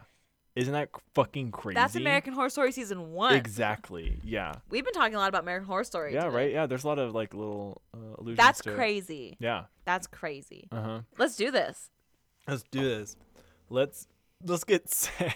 All right, everybody. Oh my god, I'm so happy to be back to doing fun supernatural shit. Yeah, you're you're Instead lucky. of being sad You're a all lucky the time, one. I was a lot more happy. Yeah, I thought of that when I was doing Ted Bundy, and like when you were reacting the way you were, I was like, oh man, I was like, am I sad all the time? I'm sorry, Chana. I love the true crime stuff. Y'all, though. Chana takes a hit every week But for this is- like multiple days and hours. But this is what I grew up on. Like That's grew true. up. I like went to my sleeping show Yeah. was any ID channel show. But and that's fine. That stuff doesn't make me sad because I feel like removed. So like if I listen to our podcast and I listen to your same mix, it would make me a little sad, but it wouldn't be super lasting. But to like sit there and read an entire book and then Yeah. study for like 15 hours about it, That's neat. it's just too much. Well, I And cried. then look at those girls' faces. God damn. Yeah, the Ted Bundy stuff. That's so sad. And like even today's segment, like I cried. Like the last thing I talked about, like I sat there and I cried for 5 yeah, minutes. It was so sad. exactly. Yeah. Well, growing up when I was watching ID channel with my mom, like kudos to my mom because she's the whole reason why I'm hyper aware Yeah. of every situation I'm in ever. Yeah. But there's only one ID channel thing that has haunted me for probably about 10 years. Was it the Parasite episode? Not the Parasite episode, Corey, but I mentioned that to my I talked to my grandpa about that. Oh, you did? I was like, Grandpa, I was like, do you remember like falling asleep during a Parasite TV show? Because Corey watched it the same time I did. Uh-huh. And that's like why we're best friends. Yeah. But no, there's this ID channel episode, and I don't. I've always wanted to do a whole true crime segment on it, but it happened so long ago, and it was just like a random family got murdered, so it's not big enough news to be easily found on the internet. Uh-huh. But this little boy heard his parents get like brutally murdered. And he got really scared and he went under his bed to hide because he didn't know what No. to do. And he was looking out his door and like the hallway light was on and he just saw the silhouette of the man and he was wearing an alligator costume. At least because the kid was only 6 years old. And so he said a giant alligator came and murdered his family. And the alligator guy stood in the silhouette of his door frame, stared down at the little boy, like directly at him, and then decided and just left. That's scarier than anything I've said on this podcast. And then after, X amount of minutes, the little boy ran to his parents and be like, an alligator man just tried to take me, like, help parents. He walked in and his parents with their brains blown out, like, against their headboard. That's more disturbing than anything I've said on this podcast. That has haunted me every day Holy for shit. about, I want to say about 12 years. I don't know how you survive after that. Yeah, like, okay, my mom and I were like, ID channel, yay! We're I like, will probably sleep with the lights on tonight because of just that. yeah, like, it's horrified me, and I've wanted to make it a real segment because it traumatized me so much, but I don't think I could ever really find it again because it was just like a 140 hours mystery or something. Ooh, have you looked down our new hallway? No, I've only been to your house like 3 times. Shit, you haven't looked down towards my room? Is it scary? It's just a long hallway, and you know what it reminds me of every time?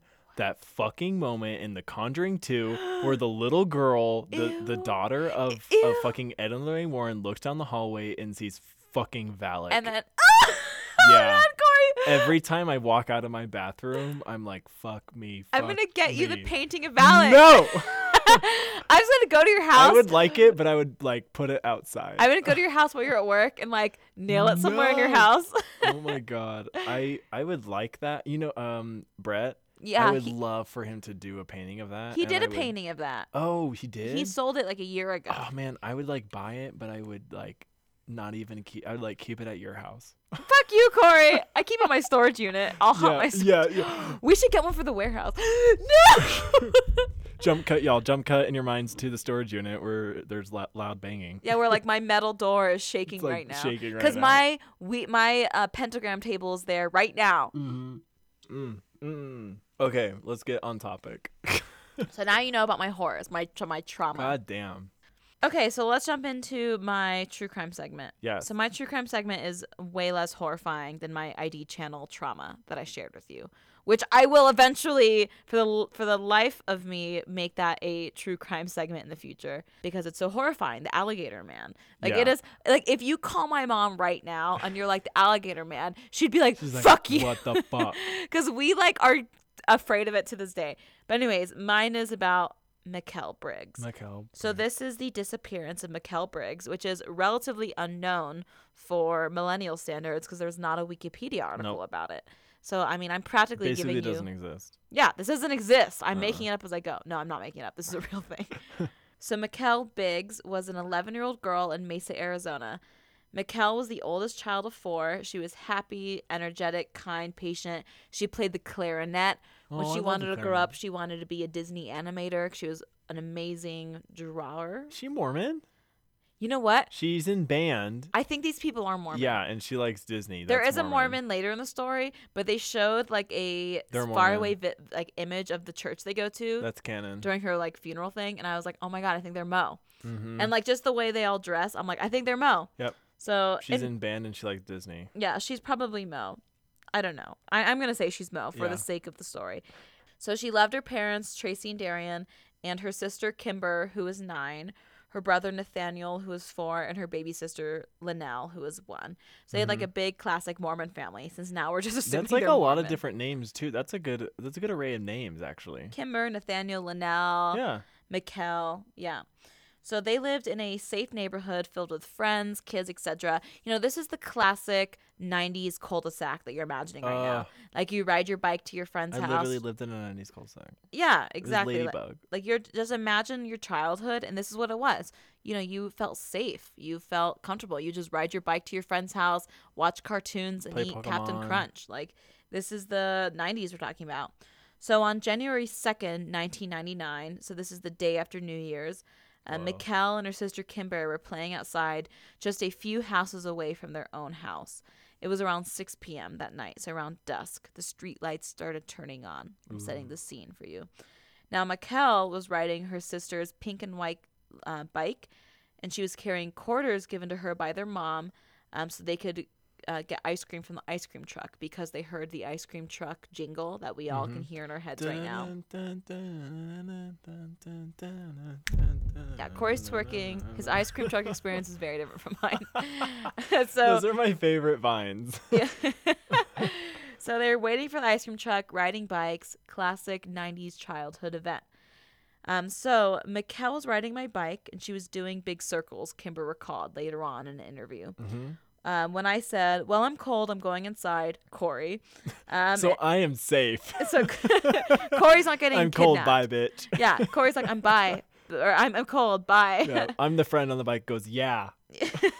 We go inside. So Corey, aka Kimber, was like, when I said, well, I'm cold, I'm going inside, and I crossed the street, and I remember I looked and I saw her riding, still doing big circles in the street, and that was the last time I ever saw her. No. So are you Kimber serious? walked home. This is about a 25-second walk, a 30-second walk. Oh. She left her sister alone. They're She- in the cul-de-sac in the cul-de-sac where their house is. Yes. See, she can see her No. front door from where she is. I have gone and ridden bikes in my cul-de-sac in the 90s where my house is with an ice cream man. Yeah. So we all can relate. So Kimber walked home. She left her sister alone. She got inside and she was like, Mom, like Kimber wants us to wait for the ice cream man. The mom's like, no, go get Kimber and tell her to come inside. So at this point, they've been apart for maybe 60 seconds, so maybe a minute. So Kimber immediately turned around, walked outside, and she said, so I turned around, I walked to the end of the driveway, and I just yelled. I looked both ways down the road to see where she was riding, and I didn't see her at all. At this point, it was kind of dusk, and I looked down to the road, and I saw something in the road, but I didn't know what it was. So I started to walk towards it, and I realized it was my bike. At that point, I didn't totally know something was wrong, she says. It was a very eerie feeling, almost Twilight Zone. It didn't feel totally real. So as Kimber walked towards her bike, which again was only 4 houses away from her own house, you could see the front door from where the bike was. Damn. She noticed that the back tire of the bike was still spinning, and the quarters that Mikkel was holding were thrown on the sidewalk. This is 90 seconds No. after she walked away from Mikkel. Was it the motherfucking ice cream A man? minute and a half. She the just saw ice her cream- sister.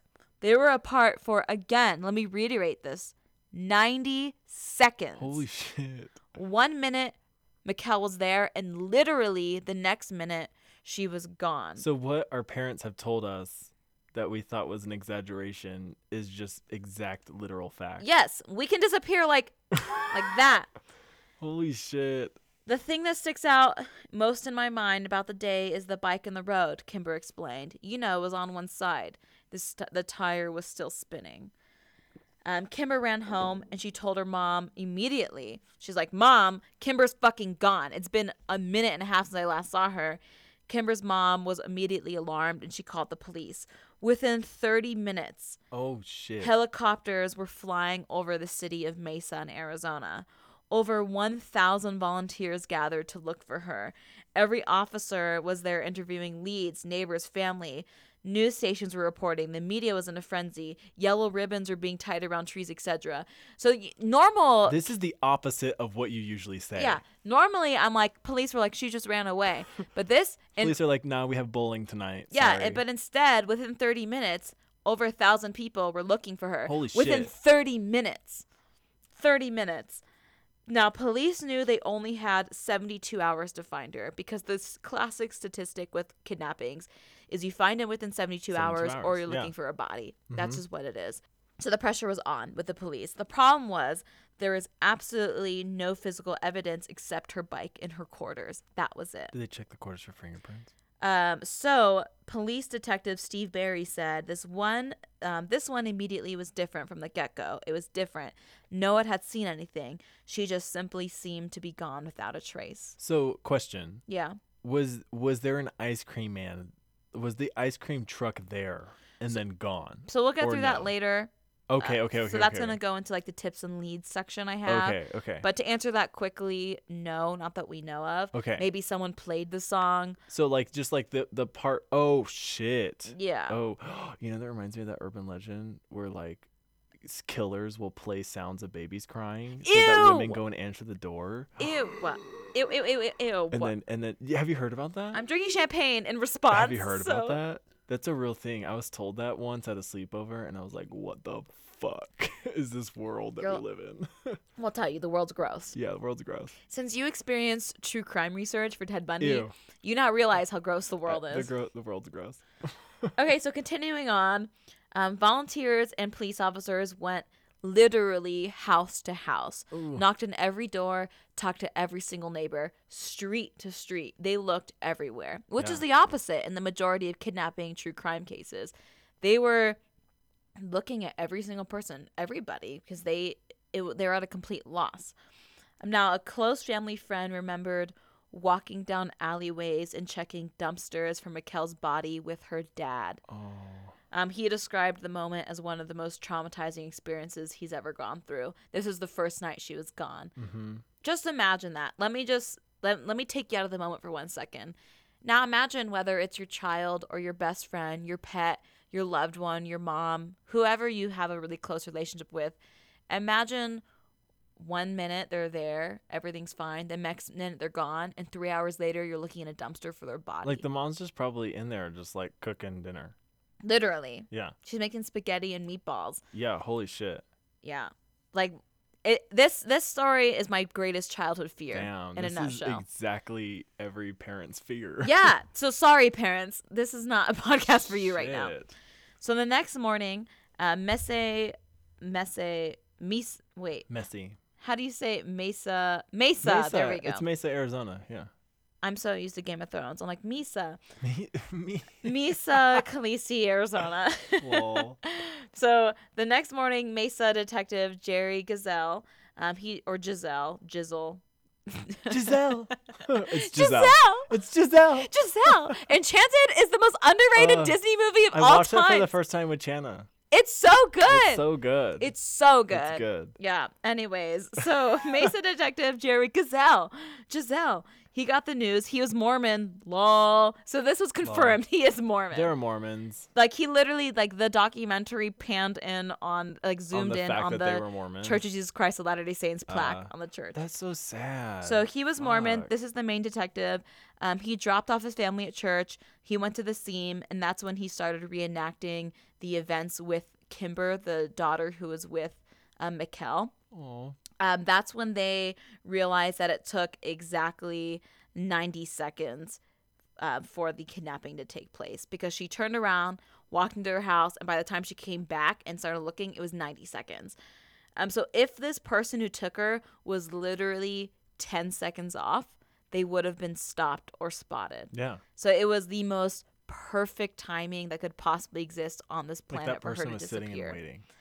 Now, since her bike was found with the wheels still spinning and 2 quarters next to her bike, detectives were able to determine that Mikkel was on her bike when someone started to come after her. And so she jumped off her bike to run to her house, because her house was less than 15 seconds away. Her house, she could see her front door. She could see her mom through the window. Almost literally in the driveway. She was right there when she was snatched up I'm like and literally taken. just picturing my childhood home and Yeah. me just like right there You're trying to run away. You're sprinting for your life, and then just some demonic figure jumps out of the darkness. puts his hand around your mouth, Oh my god. pulls you back, puts you into a car, and drives away. It was obvious by the quarters in the bike that this was a very quick and aggressive abduction. Shit. Now, Mikkel's parents described the first 72 hours as if they were walking in a dream, quote unquote, because it didn't feel real to them. How could their 11-year-old little girl disappear without a trace in 90 seconds? 72 hours passed, and there was still no sign and no new information about her disappearance. How old is she again? 11. Fuck. So the members of the Biggs family all reacted differently. So Kimber, she was the sister who last saw Mikkel. She was scared to sleep by herself, scared that the bad man was going to take her. She was only 9. She would be afraid to sleep next to the window. And also she blamed herself for the disappearance of Mikkel because she was the last one who stopped her. Maybe if she didn't get grumpy because it was cold and stayed with Mikkel, she wouldn't have been kidnapped. Maybe if she just, waited a few more seconds. Or maybe if she just brought her mom outside to say, like, Mikkel, come in for dinner. She went through in total 6 years of very intense guilt and depression. She was 9 years old. So her entire childhood was completely absorbed. Like, it's my fault. I left her. I should have told her to come in. Yeah, All that I would shit. feel it's a human reaction. It's such a natural Yeah. human reaction. Mhm. It's so sad. And during this time, while Kimber was feeling all those emotions, she had to step up to be the parent because her parents were busy spending every moment looking for Mikkel.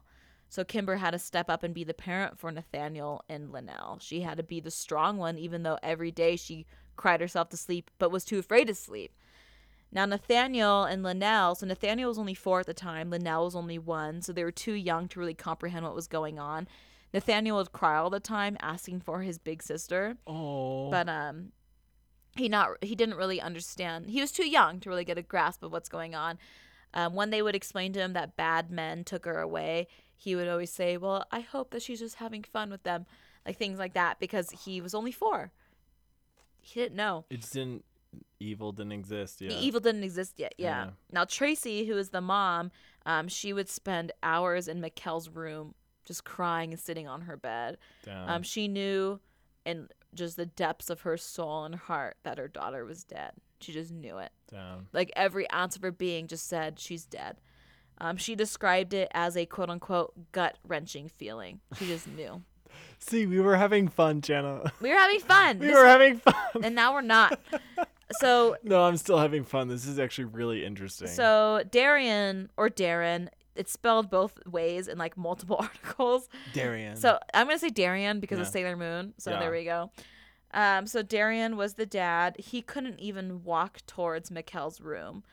That's so interesting. That reminds me of Critical Role too, because How there's so? Darian, whatever. Yeah, it's fine. Continue. Sorry. So, but yeah, it's just interesting to me how you see the way people handle grief differently. Yeah. Because the mom would sit in her room while the dad couldn't even walk towards the room. And the mom was so sad, but the dad was just enraged. He was just filled with fire because he was so angry that someone could take and hurt his little Yeah, girl. and he can't change. He can't do anything about Yeah, it. exactly. And it was he was continually getting more irritated because the media and police were constantly knocking on his door. The entire family had no privacy to even grieve in peace because the media, it was a huge frenzy. This was the biggest case that Arizona has ever seen. Yeah. So like at every step they took, every single second, a photographer was there, someone was there, they're interrupting the grieving period. So he, in response to that, just became angrier and angrier and angrier. So the case eventually, so after the 72 hours, it went from who kidnapped Mikkel Briggs to who killed Mikkel Yeah. Briggs.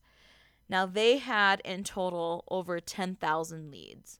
10,000 Ugh. leads or tips from people around the entire country. One of the first major leads they got was someone who emailed Tracy and Darian, who were the parents of Mikkel. They said, "Hey, I have your daughter. I'm going to kill her." Or Fuck like, that. "Hey, I already have your daughter. Like, I just killed her." Police were able to track the email back to a 12-year-old boy who just wanted to be a Fuck troll. that 12-year-old boy. He should go to jail.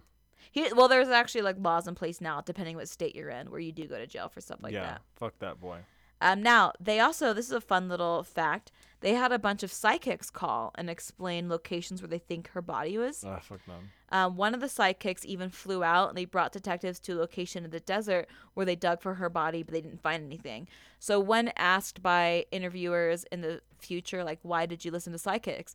You know, the common thing about serial Hope. killers is like, or not serial killers, but murderers in general, is they like to revisit the scene and see what evidence police know. Or they eventually feel guilt, so they try to help investigations. So any tip that was being pushed towards the police, towards the detectives, they would take. So if a psychic called and they're like, "I think she's buried in the desert," and they're like, "I'm a psychic," they'll go with it because maybe it's not a psychic, Yeah. maybe it's the murderer, maybe it is a psychic, maybe they'll solve the crime. And also, like, the biggest point to make right here is the police were desperate. They were Yeah. so desperate to find Damn. anything of her because she disappeared in 90 seconds. So they searched across everywhere, everything you could imagine. The desert, the mountains, abandoned mine shafts, dump sites, Ugh, mine every shafts. Ugh. city and town in Arizona. They even drained multiple lakes to try to find her body. What the fuck? Are you kidding me? Nothing. Damn. Absolutely nothing was found. Now they interviewed every single ice cream truck driver or owner in the area that the night, if they were close to the area that she was missing, like the night of she was missing. Those leads went nowhere. They didn't find anything. No one was even in her neighborhood. Oh my They all had alibis. Clean, completely. So, like, technically, there shouldn't have been an ice cream man there. Yeah, they shouldn't even heard the ice cream song. So this became the biggest investigation in Arizona's history. That's creepy. There's not even a Wikipedia article about it. It's insane. Finally, they thought they had a break in the case when they discovered that a month prior to Mikkel's disappearance, a girl that was the same exact age was attacked by an older man less than 2 miles away from Mikkel's home. The man jumped in front of the little girl, the 11-year-old girl, and tried to grope her and grab her. But the girl kicked him in the balls and started screaming, and he ran away. She came up with a composite sketch of the man, and they released it to the public. But to this day, they have not found the guy to that sketch. And they still believe that who he is, whoever that guy is, that he could still be the guy that kidnapped Mikkel. Yeah. Because it's just too coincidental. What year was this again? This is 1999. 9, damn. So police then pulled records of sex offenders who lived within a mile radius of Mikkel's house. And this is when they found out a fucking crazy amount of sex offenders lived right near her. What the Like a fuck? crazy amount. So there are websites in California where I grew up. Oh It's my called God. Megan's Law, like .com. Yeah. Where you type in your address and it like shows you all the dots near you of sexual Yeah. predators. I'm not sure where it is or what the website is for the state you live in or the country you live in or whatever. But in specifically McKell's area in Arizona, they typed in her address. They found a list of all the sex offenders, and there is a fuckload, all within a mile radius of her house. A mile. The computer screen just crashes and it says fuckload. Yeah, Run. literally. Now, when all the neighbors found out, they created a nightly watch program and basically went around harassing sex offenders. And they were like, hey, like, Oh, this is where the like mob mentality starts. yeah, so they were like, hey, like, we're in this neighborhood, if you seem suspicious, like, we're going to report you to 911. Now, one neighbor in particular was heavily involved with this. So part-time landscaper and part-time handyman his name was D. Blalock. He lived across the street from where Mikkel took piano lessons and a few doors down from where Mikkel's best friend lived. He became heavily involved with the night watch, the anti-sex offender night watch, pretty much.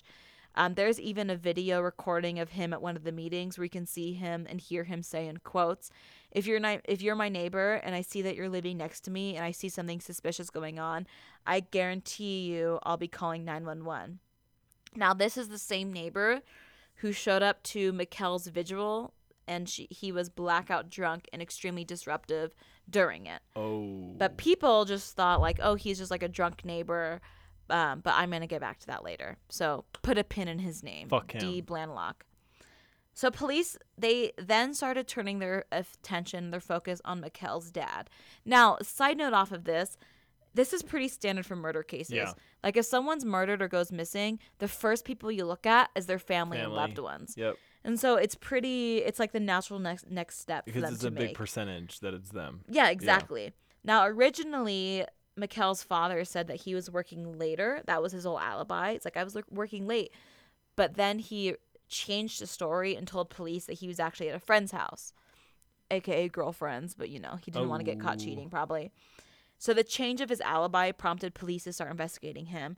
So they gave him lie detectors, polygraph tests, voice stress analysis, psychiatric tests, everything to see if he was capable of committing a crime, especially being like a sex offender, or if he was guilty of the crime. Now, this just made the dad angrier and angrier and less cooperative. Because if you remember earlier when I said he was being bombarded by media and police already, like they didn't even have time to be a family and grieve. Because suddenly, like, media is knocking on his door, and then suddenly police are like, wait, we think you might be responsible for it. Yeah. And then shit, like if he was like, off with some girl cheating, Yeah. imagine like the immense guilt that comes from that. Yeah, exactly. There's like, Just like shit, if I wasn't on top of just like destroying my family and betraying my wife, if I wasn't doing this, I could have been there. yeah, And exactly. my daughter would have been okay. There's so many layers Fuck. to his anger. Like, I get it. I get why he's so angry. Yeah. So he failed every single lie detector test and every single voice stressor test. Ooh. Now, if you're familiar with true crime cases, polygraphs say, and stuff, they yep. don't hold up in court They don't. because if you're experiencing anymore. But if you're experiencing any form of emotion, that will affect a polygraph. So when he's extremely angry, that's going to affect the polygraph. So it's not 100% accurate. But however, at this point, he did become a strong lead, even though he was failing the test. And experts were like, well, yeah, he's failing the test because he's angry. Police were still like, well, he's the only thing we got. We're going to have to go after him. He's always he's the Hulk. Yeah, like we're desperate. So they started conducting surveillance of him, like 24/7 surveillance. Now, he found out about it because there was a car following him all the time, and this made him even angrier. And so now, like, you have all of these layers of him becoming so angry, and he didn't trust the police anymore because he felt like all of the police's resources are going into him. Yeah. When he knew he didn't kill his I would be fucking daughter. pissed. I'd be pissed. Yeah, at just that. imagine I'm how like, livid you he were would be. expending resources to not look for my daughter and to suspect me. What the fuck? Yeah, right? Yeah. So they eventually removed him from the lead list when they decided that Mikkel's crime scene pointed to her running from someone because she was his dad, wouldn't or run she from was the her dad. dad. Yeah. So he could just be like, Mikkel, get in the car. And she'd be like, okay, dad, Like, whatever. chill. So the crime scene didn't really match the father, because he didn't need an abductor. They also checked to see if he could even fit in the time frame of disappearance, like drive home from his girlfriend's house, pick her up, kill her, hide the body, and then show up at his family's house within, a few minutes, essentially. And they realized it just wasn't possible. Yeah. So they ruled him out as a lead because it just wasn't possible at all. Now, 2 years passed before they had another break in the case. Fuck. So remember the neighbor I mentioned earlier, D. Yeah. Blalock. D, So we're going to talk bitch. about him again. He was arrested. This is 2 years after she disappeared. He was arrested for brutally beating and raping his neighbor, Susan Blennett. Detectives described the beating as one of the most violent and gruesome beatings they've ever seen in their career. Susan lived and was able to testify against D. Blalock. So the night that this happened, Susan came home and she found D hiding behind her fridge with his pants completely pulled down. He ran towards her, twisted her arm behind her back, threw her to the floor, and violently raped her. What? And then he tried snapping her neck 3 times, and on one of the times he was successful in breaking it. He then kicked her in the face, and her face actually went like concave. Like concaved, yeah. Because he beat her so violently. He then lit her kitchen on fire and left her there to die in the fire. Fuck. Somehow she lived because she's a badass bitch. Yeah. And when he left and she kind of came to and was conscious again, she called 911. When the paramedics came and picked her up and was driving her to the hospital, she had this revelation. She said to the paramedics, Mikkel Biggs. He killed Mikkel Biggs. You need to get him. What the fuck? Because she realized that he was capable of such horrific Yeah. crimes. Now, deep. Her kitchen was on fire. Her face was concaved in. She was raped. And she still was able to get up and fucking call 911. Yes. Holy shit. Can we talk about that Go, for a girl. second? She's like more Holy badass than any of fucking us will ever shit. be. Yeah. So D. Blalock, he had 3 prior convictions in other states for. Are you ready for this? Yeah. Now, just to remind you, how old was Mikkel when she was kidnapped? 11. She was a child, right? Yeah. Okay. He was convicted in other states for child molestation, kidnapping, and armed robbery. What the fuck? Why was he not in jail? So, I don't know. Maybe Somebody he, caught with maybe he like got 3 ounces of weed is in jail. Maybe he got bail. I don't know. Now, because of Arizona law, no one in the neighborhood knew what his previous crimes were when he moved in. So no one knew that he was guilty of child molestation, kidnapping, and robbery. No one knew. Now remember, he was heavily involved with the neighborhood watch, who were the let's go after Yep. the sex offender witch hunters, and yet he was He was sex offender. a witch. He was a sex offender, and he lived right near Mikkel. God damn. So D was questioned the night that Mikkel disappeared, as were the rest of the neighbors, but he had an alibi and his wife confirmed it. He was watching football in his garage.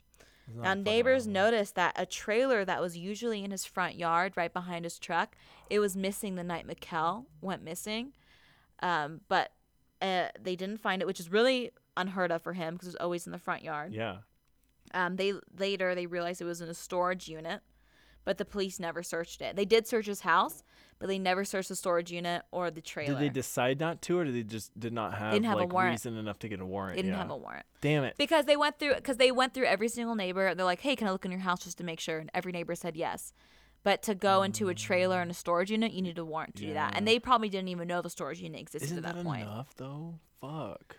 But they didn't know that he had a reason to be guilty yet. They didn't know he was a sex offender. They were Oh just no, going. I'm saying when this all happens with that badass bitch calling 911. Oh yeah. Well, after this happened, after his conviction for the assault with Susan, he became a lead for Mikkel's case. Okay, cool. That's when Yeah. police. But this is 2 years after. This Whew. is when they were like, okay, we Oh need yeah, to start so looking by at this then guy. it could already be cleaned up and Yeah, shit. her body's gone by Yeah. then. Now, however, D, he continued to deny his involvement, even though the police were like, it was most likely you. Yo. He's like, it wasn't. Now, D was sentenced to over 100 years. I think it was like 167 years Good. for the assault for Susan. So fuck you, D, and go Susan. Mm-hmm. So he was sitting in jail for the rest of his life. Now, Tracy and Darren, the parents of Mikkel, they were convinced that D was responsible for Mikkel's disappearance, obviously, like us. They even started exchanging letters with him and arranged a meeting face-to-face because D wanted to, and quote-unquote, make it right with their family. Yeah. So Cray. they met him in prison, expecting a confession, but when they met him, he started denying everything. However, his behavior was pretty strange because he was showing the classic signs of lying, you know, the fidgeting, the no eye contact, the overstating general facts, overstating his alibi, you know, classic lying. And I guess the mother, Tracy, she just looked into his eyes and she just knew to the depths of her soul, Shit. this is the man who killed my daughter. She just looked at him and said, and just felt, this is him. Like, he was the last pair of eyes my daughter looked into. Fuck that. Darian felt the same way. They left without closure because Dee just wouldn't give them the answers they wanted. However, detectives, even though like there's all the circumstantial evidence, you know, Dee was a child molester. He was arrested for these horrible, horrible crimes against Susan. Detectives, they can't list him as a suspect because they don't really have real evidence. It's just all circumstantial. It's all like he was there, like wrong place, wrong time, pretty much. To this day, Dee is still at the top of their list of leads, meaning they most likely believe it was him, but they can't name him an actual suspect because they don't have real reason to suspect him to be a suspect. Yeah, and it's hard to find DNA. Yeah, like, he was just there. Did he even live in the cul-de-sac? He did. He lived a few, like, you know, right across the street, essentially. Goddamn. He lived right near where she was taken. Goddamn. So as years went on, the case was getting colder and colder and colder. 5 years passed when the family decided it was time to have a funeral for her, just to put her to rest, because they knew that she was gone and they had closure that Dee was most likely the one that took her life. Family and friends gathered at her church and had a ceremony that focused on her empty casket. This is the part that made me cry earlier a bunch. Her mom said that when they were loading the casket into the hearse to drive her to the cemetery, they noticed that doves were flying around them. And the doves followed them all the way to the gravesite, which is about 6 miles away. And the doves landed right next to her casket, right around the family, and stayed there the entire time while they held the ceremony. Oh, during the ceremony? And once she was buried, the doves left. Oh, that's so cute. So I cried for about 5 minutes hearing the mom explain this. Now, to this day, Mikkel's disappearance is still unknown. There are no suspects in the case. There are obvious leads like Dee, but to this day, this case still goes unsolved. There is a Facebook page which is called Justice for Mikkel Biggs, which you can go look at. So if you have any tips, her sister Kimber has a blog, and that URL is Kimber's Transfer of Thoughts.blogspot.com, and that's where she writes letters to Mikkel and poems and her feelings about Mikkel's disappearance. So there's documentaries. There's all this stuff about Mikkel's documentaries. So she's in her 30s now. So late yeah, 20s. Mikkel would be in her 30s. Yeah, her 30s. Kimber is in like her late 20s. Yeah. To this day, but yeah, to this day, Mikkel is still missing. Her family believes that Mikkel has passed and that she was killed. But you know, they still have hope and things like that. But they laid her to rest many years ago, back in the early 2000s. Shit. So, anyways, Jenna. that's what I look True up. crime is sad and scary. Anyways, it's just like life.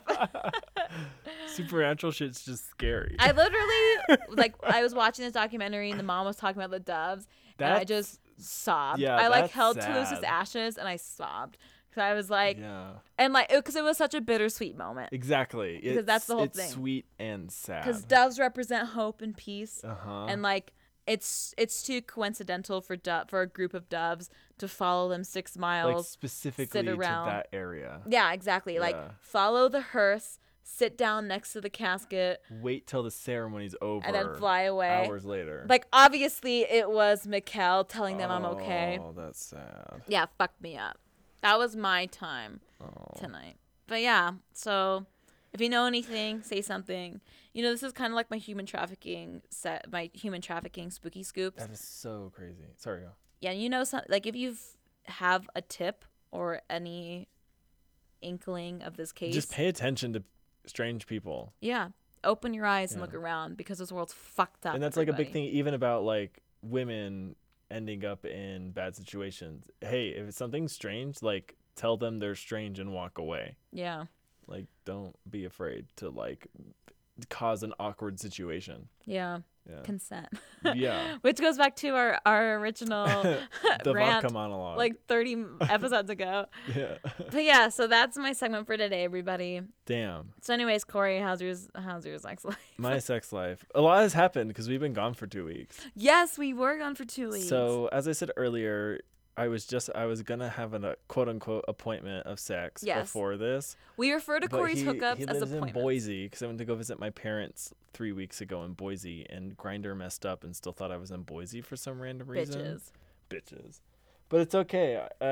He will visit Sandy soon, or like 30-40 minutes away from me, so sex will happen with him later on. Huzzah. Huzzah. The gay gods are pleased. Yeah, so I went on a date. It was fun. Oh, yes. Yeah, we'll see what happens with that because it's a scruff date. Because millennials and Because gays. millennials and gays and scruff. We'll see what happens with that. We had fun sex, though. It was really good sex. Yay. Yeah, it was really fun. Got really turned on than I've been in the past few months with him, so it was awesome. Yes. Yeah, other than that, I just have wait, let me pull it up because I make notes so that I can remember things that happened. You're so much more organized than me, where I'm like, 'Cause whatever, I'll just start talking. No, I just don't remember. If I just start talking, I'll say like a third of what really happened. Also, apartments doing better. Huzzah. They super reacted to Chris throwing his shit down and being like, "Hey, we're moving out if you don't deal with this shit because you've been ignoring us." Yes. And so they they're dealing with that. Things are going well. Oh, I saw a ton of movies. Okay, so I want to go through this as quickly as possible, but I like to talk about movies. That's like half what I talk about. Yes. Okay, so first, before I forget, I have started a Letterboxd, which is basically if y'all do books and do Goodreads. You know what Goodreads is? Nope. It's basically just like a Facebook for people who read books. Oh. And you just make a profile and you say what books you've read and you rate your books and you can leave reviews other than just rating. That's cool. There's something for movies. It's called Letterboxd, and I have one. If you want to follow me, that's cool. It's C Dewey. It's just C Dewey M, and that's me. It has a picture of me in front of the skyline in New York. Is it an app? It could be an app, I yes, think I but have one. it's just basically Letterboxd. You just say what movies you've seen, what movies you want to see, and you rate them, and you can also leave a review. I'm 99% sure I have one. Yeah, it has all backgrounds all black. And then you just choose movies. I like it. It looks really sleek. So it's C Dewey M, C as in Corey, and then Dewey is my middle name. So it's Dewey, and then M as in Martin. So C Dewey M. There you go. Yes, Daddy. Okay. So I saw Hell House, LLC. It came out in 2016. Okay. It's about these group of late 20s kids who have lived in New York City their lives, and they've been doing various haunted houses in New York City. Fun. But then they decide to move their haunted houses to a rural area, to a place called Abaddon, which is funny because Abaddon is a lord of hell. Oh. In Christian mythology. And so they buy this hotel, and while they're renovating it, you start to realize that things are going awry. Classic. And where the climax of the haunted house is, right before everyone exits, is the basement of the hotel, where when they get down there originally, there's burnt Bibles and satanic symbols already etched on the wall. It's really cool, guys. You sit there and you're like, okay, they're making a haunted house, and there's demons. They have these 3 really scary clown dolls that start to move around, and they set it up really well, and what's going to happen because they're like, hey, this clown doll can't turn its head. It can't, but we need it to turn its head so it works for our haunted house. But then later on it turns its head and shit like that. And you have the whole thing where there's a strobe light down a hallway, and they're trying to test the hallway before the opening night. Yeah. And so there's this one dude filming it, and as the strobe happens, another figure appears. That's the camera thing reminded you of Yeah, that. it's really what's gonna happen. And it's super traditional, and it's such a trope, but they do it really effectively. That's cool. Yeah, they just make you deal with it. It's really good. That's Y'all should really fun. watch it. It's really good, guys. I just want to watch that scene. That sounds cool. Yeah, shit. it's a creepy scene too. You sit there and you're like, it's gonna happen. And it then it does? does, and it's like, Okay, ah! that's like The Conjuring 2 when she looks in the mirror, turns around, looks in Yeah. the mirror, turns around, looks in the mirror, boom. Yeah, you're like when It's it's Valak. yeah, you're like it's gonna happen, and James Wan knows knows that Exactly. you know it's gonna happen. And they're just banking off so of he that. tries to like subvert your expectations by like prolonging the Because it's like lookaways. offbeat when it happens. Yeah, and that's what James Wan's good at, is doing offbeats of your like expectations. Ugh. Oh God, James Wan, fuck Oh, me. I just like Goddamn. clapped so hard my microphone shook. Same with my vagina. Yeah. I'm shook it. Then I saw Possum, which Oh. is a film that A came furry out film. in 2018 or 2017. Whatever. It's a very indie film. It is extremely disturbing, y'all. It's possum with a P, not opossum, how like a real possum is spelled with OP. You know? Oh, It's just okay. possum, POSSUM. Mm. It is a crazy ass story. It doesn't have much of a story. It's this very disturbed guy who has a doll. He makes like ventriloquist dolls or just Ew. dolls. And this Ew. doll is a gaunt white face of like a middle-aged male with its eyes open, or with its Fuck mouth that. open and its eyes just looking straight at you, and the body of it is a spider. Fuck you. It's disturbing Fuck as you. fuck. I'm scared. He basically goes back to visit his home where he comes from, like, and his parents are dead. You Classic. you figure out why they are dead, and then you figure out that his uncle or his grandpa, I forget which one, who lives there, is involved with like another sinister plot that's going on in the background, and it deals with abuse and mental illness, and The classic. it's just disturbing as fuck. Nice. But it's really pretty. The shots are really pretty. The acting is great, and the soundtrack is awesome. Is there any actor in it that we would be familiar with? Yes. I will look him up really quickly. Let me look at this. It is Sean Harris. I recognize that name. So what he acted in is he is the main villain in the last two Mission Impossibles, I believe. He's also in Prometheus. He's in Mission Impossible Rogue and Fallout. So 2015 and 2018 Mission Impossibles. But people will recognize him. This is what he looks like. I recognize him even though I actually haven't seen those last two Mission Impossibles. That's him. Oh. Yeah. Yeah, He's I recognize so good him. in this, acting as a weirdo. It is really, y'all, it's really disturbing. It's one of those movies that you just feel icky for the rest of the day that you're Those are awake. the fun ones. Yeah, it's fun. The whole time is really fun because watching it with Tyler, and Tyler's such a just like not wanting to be a disturbed person. Yeah, He's just yeah. such a nice person. So he was like, I don't want to know what happens, but I want to know what happens. He's like, I'm so uncomfy, but I'm He's like, I want this sad. knowledge, but I don't want this knowledge. And the same. I was feeling the same. I like, want it, but I it's- don't. That's a good movie then, if it makes Yeah. you feel that. Yeah, no, you are squirming the entire film. That's a good movie. Yeah. That's like sinister for me. Uh-huh.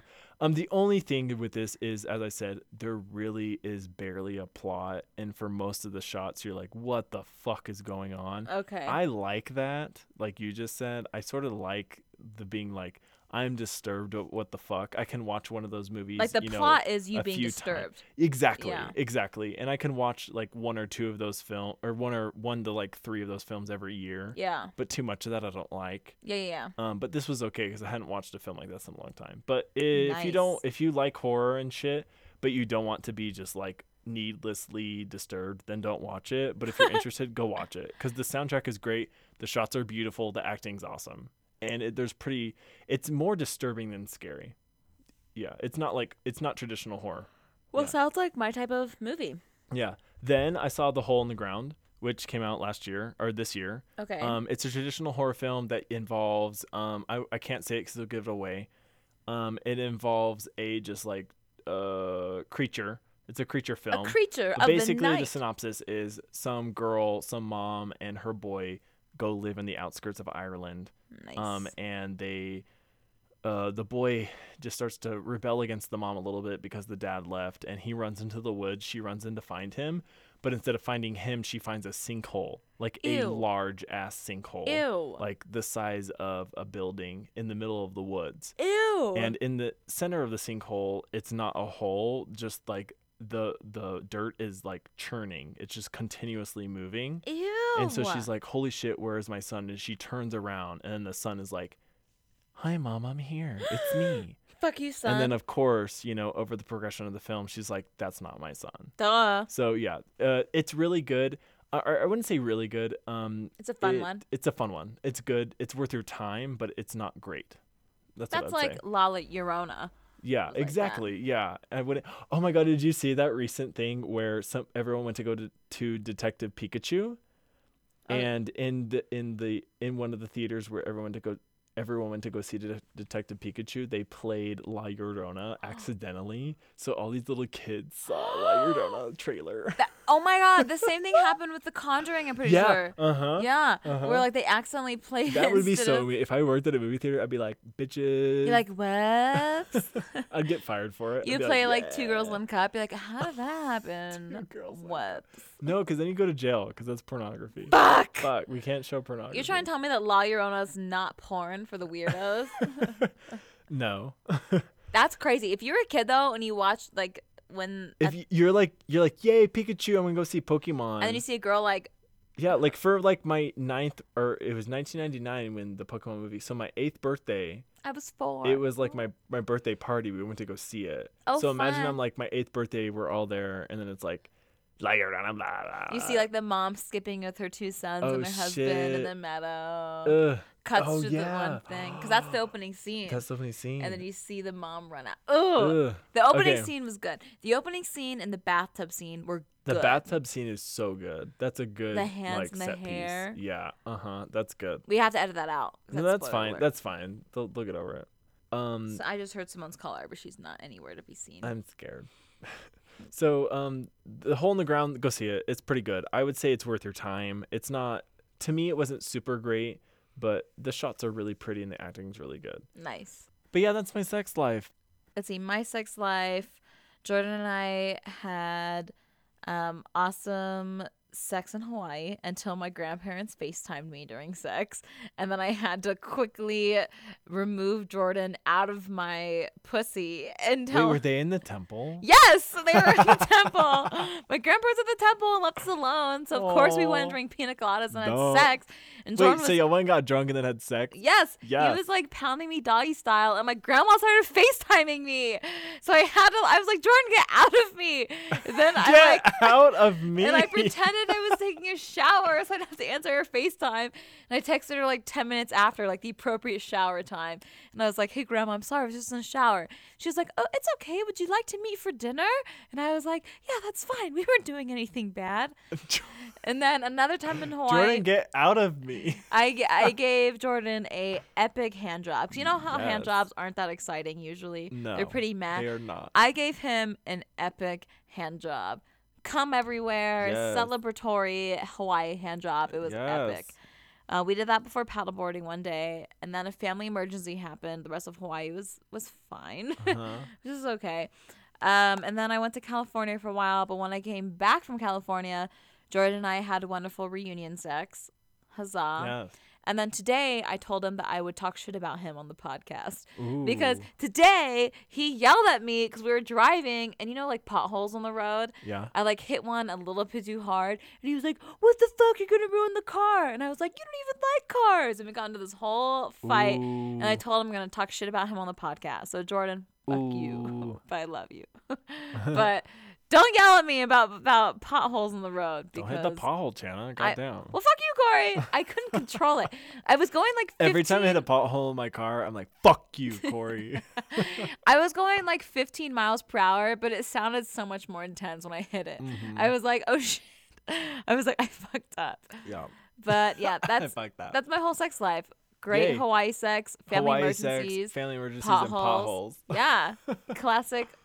Oh, big news, everybody. I'm getting a new kitten this next week. Yeah. So next time you hear from us, I will already have the kitten. Oh. Her name's going to be Toast, unless she hates us. She's We'll gonna choose a be so different kitten. small. She is 2 pounds, barely. She'll be 2 pounds on Wednesday, hopefully, Oh, to get fixed. that's so cute. She's a nugget, and she's Simone's going to gonna be a big sister someone's going to be big Oh. sister and or mom, and or mom. whichever she prefers. Mm-hmm. And then Corey and I will have an interesting time recording a podcast with the baby kitten in here. Cute. So yeah, Will Toast be in here? I'll Will probably this put be her in a her bathroom. room? Yeah, this Okay. is her room. Okay. I'm going to add like a little yurt for her and Uh-huh. a hammock and shit for her in Oh my here. God, can she be here during the podcast? She's going to be about this big. Oh my but she can be definitely around. Maybe She will be a distraction. we have to be careful though, because yeah, she'll be distracted. But kittens are very Cute. delicate. But yeah, that's my whole life right now. Is Oh. Simone is okay. I'm okay. We're getting toast. Good sex. Fuck you, Jordan. But I love you. Just kidding. You're great. And That's it. movies. And movies. And Zac I would say Efron's out of butt. those movies we said, what would you say? I mean, I guess you've only seen The Zac Efron the movie. Zac Efron movie.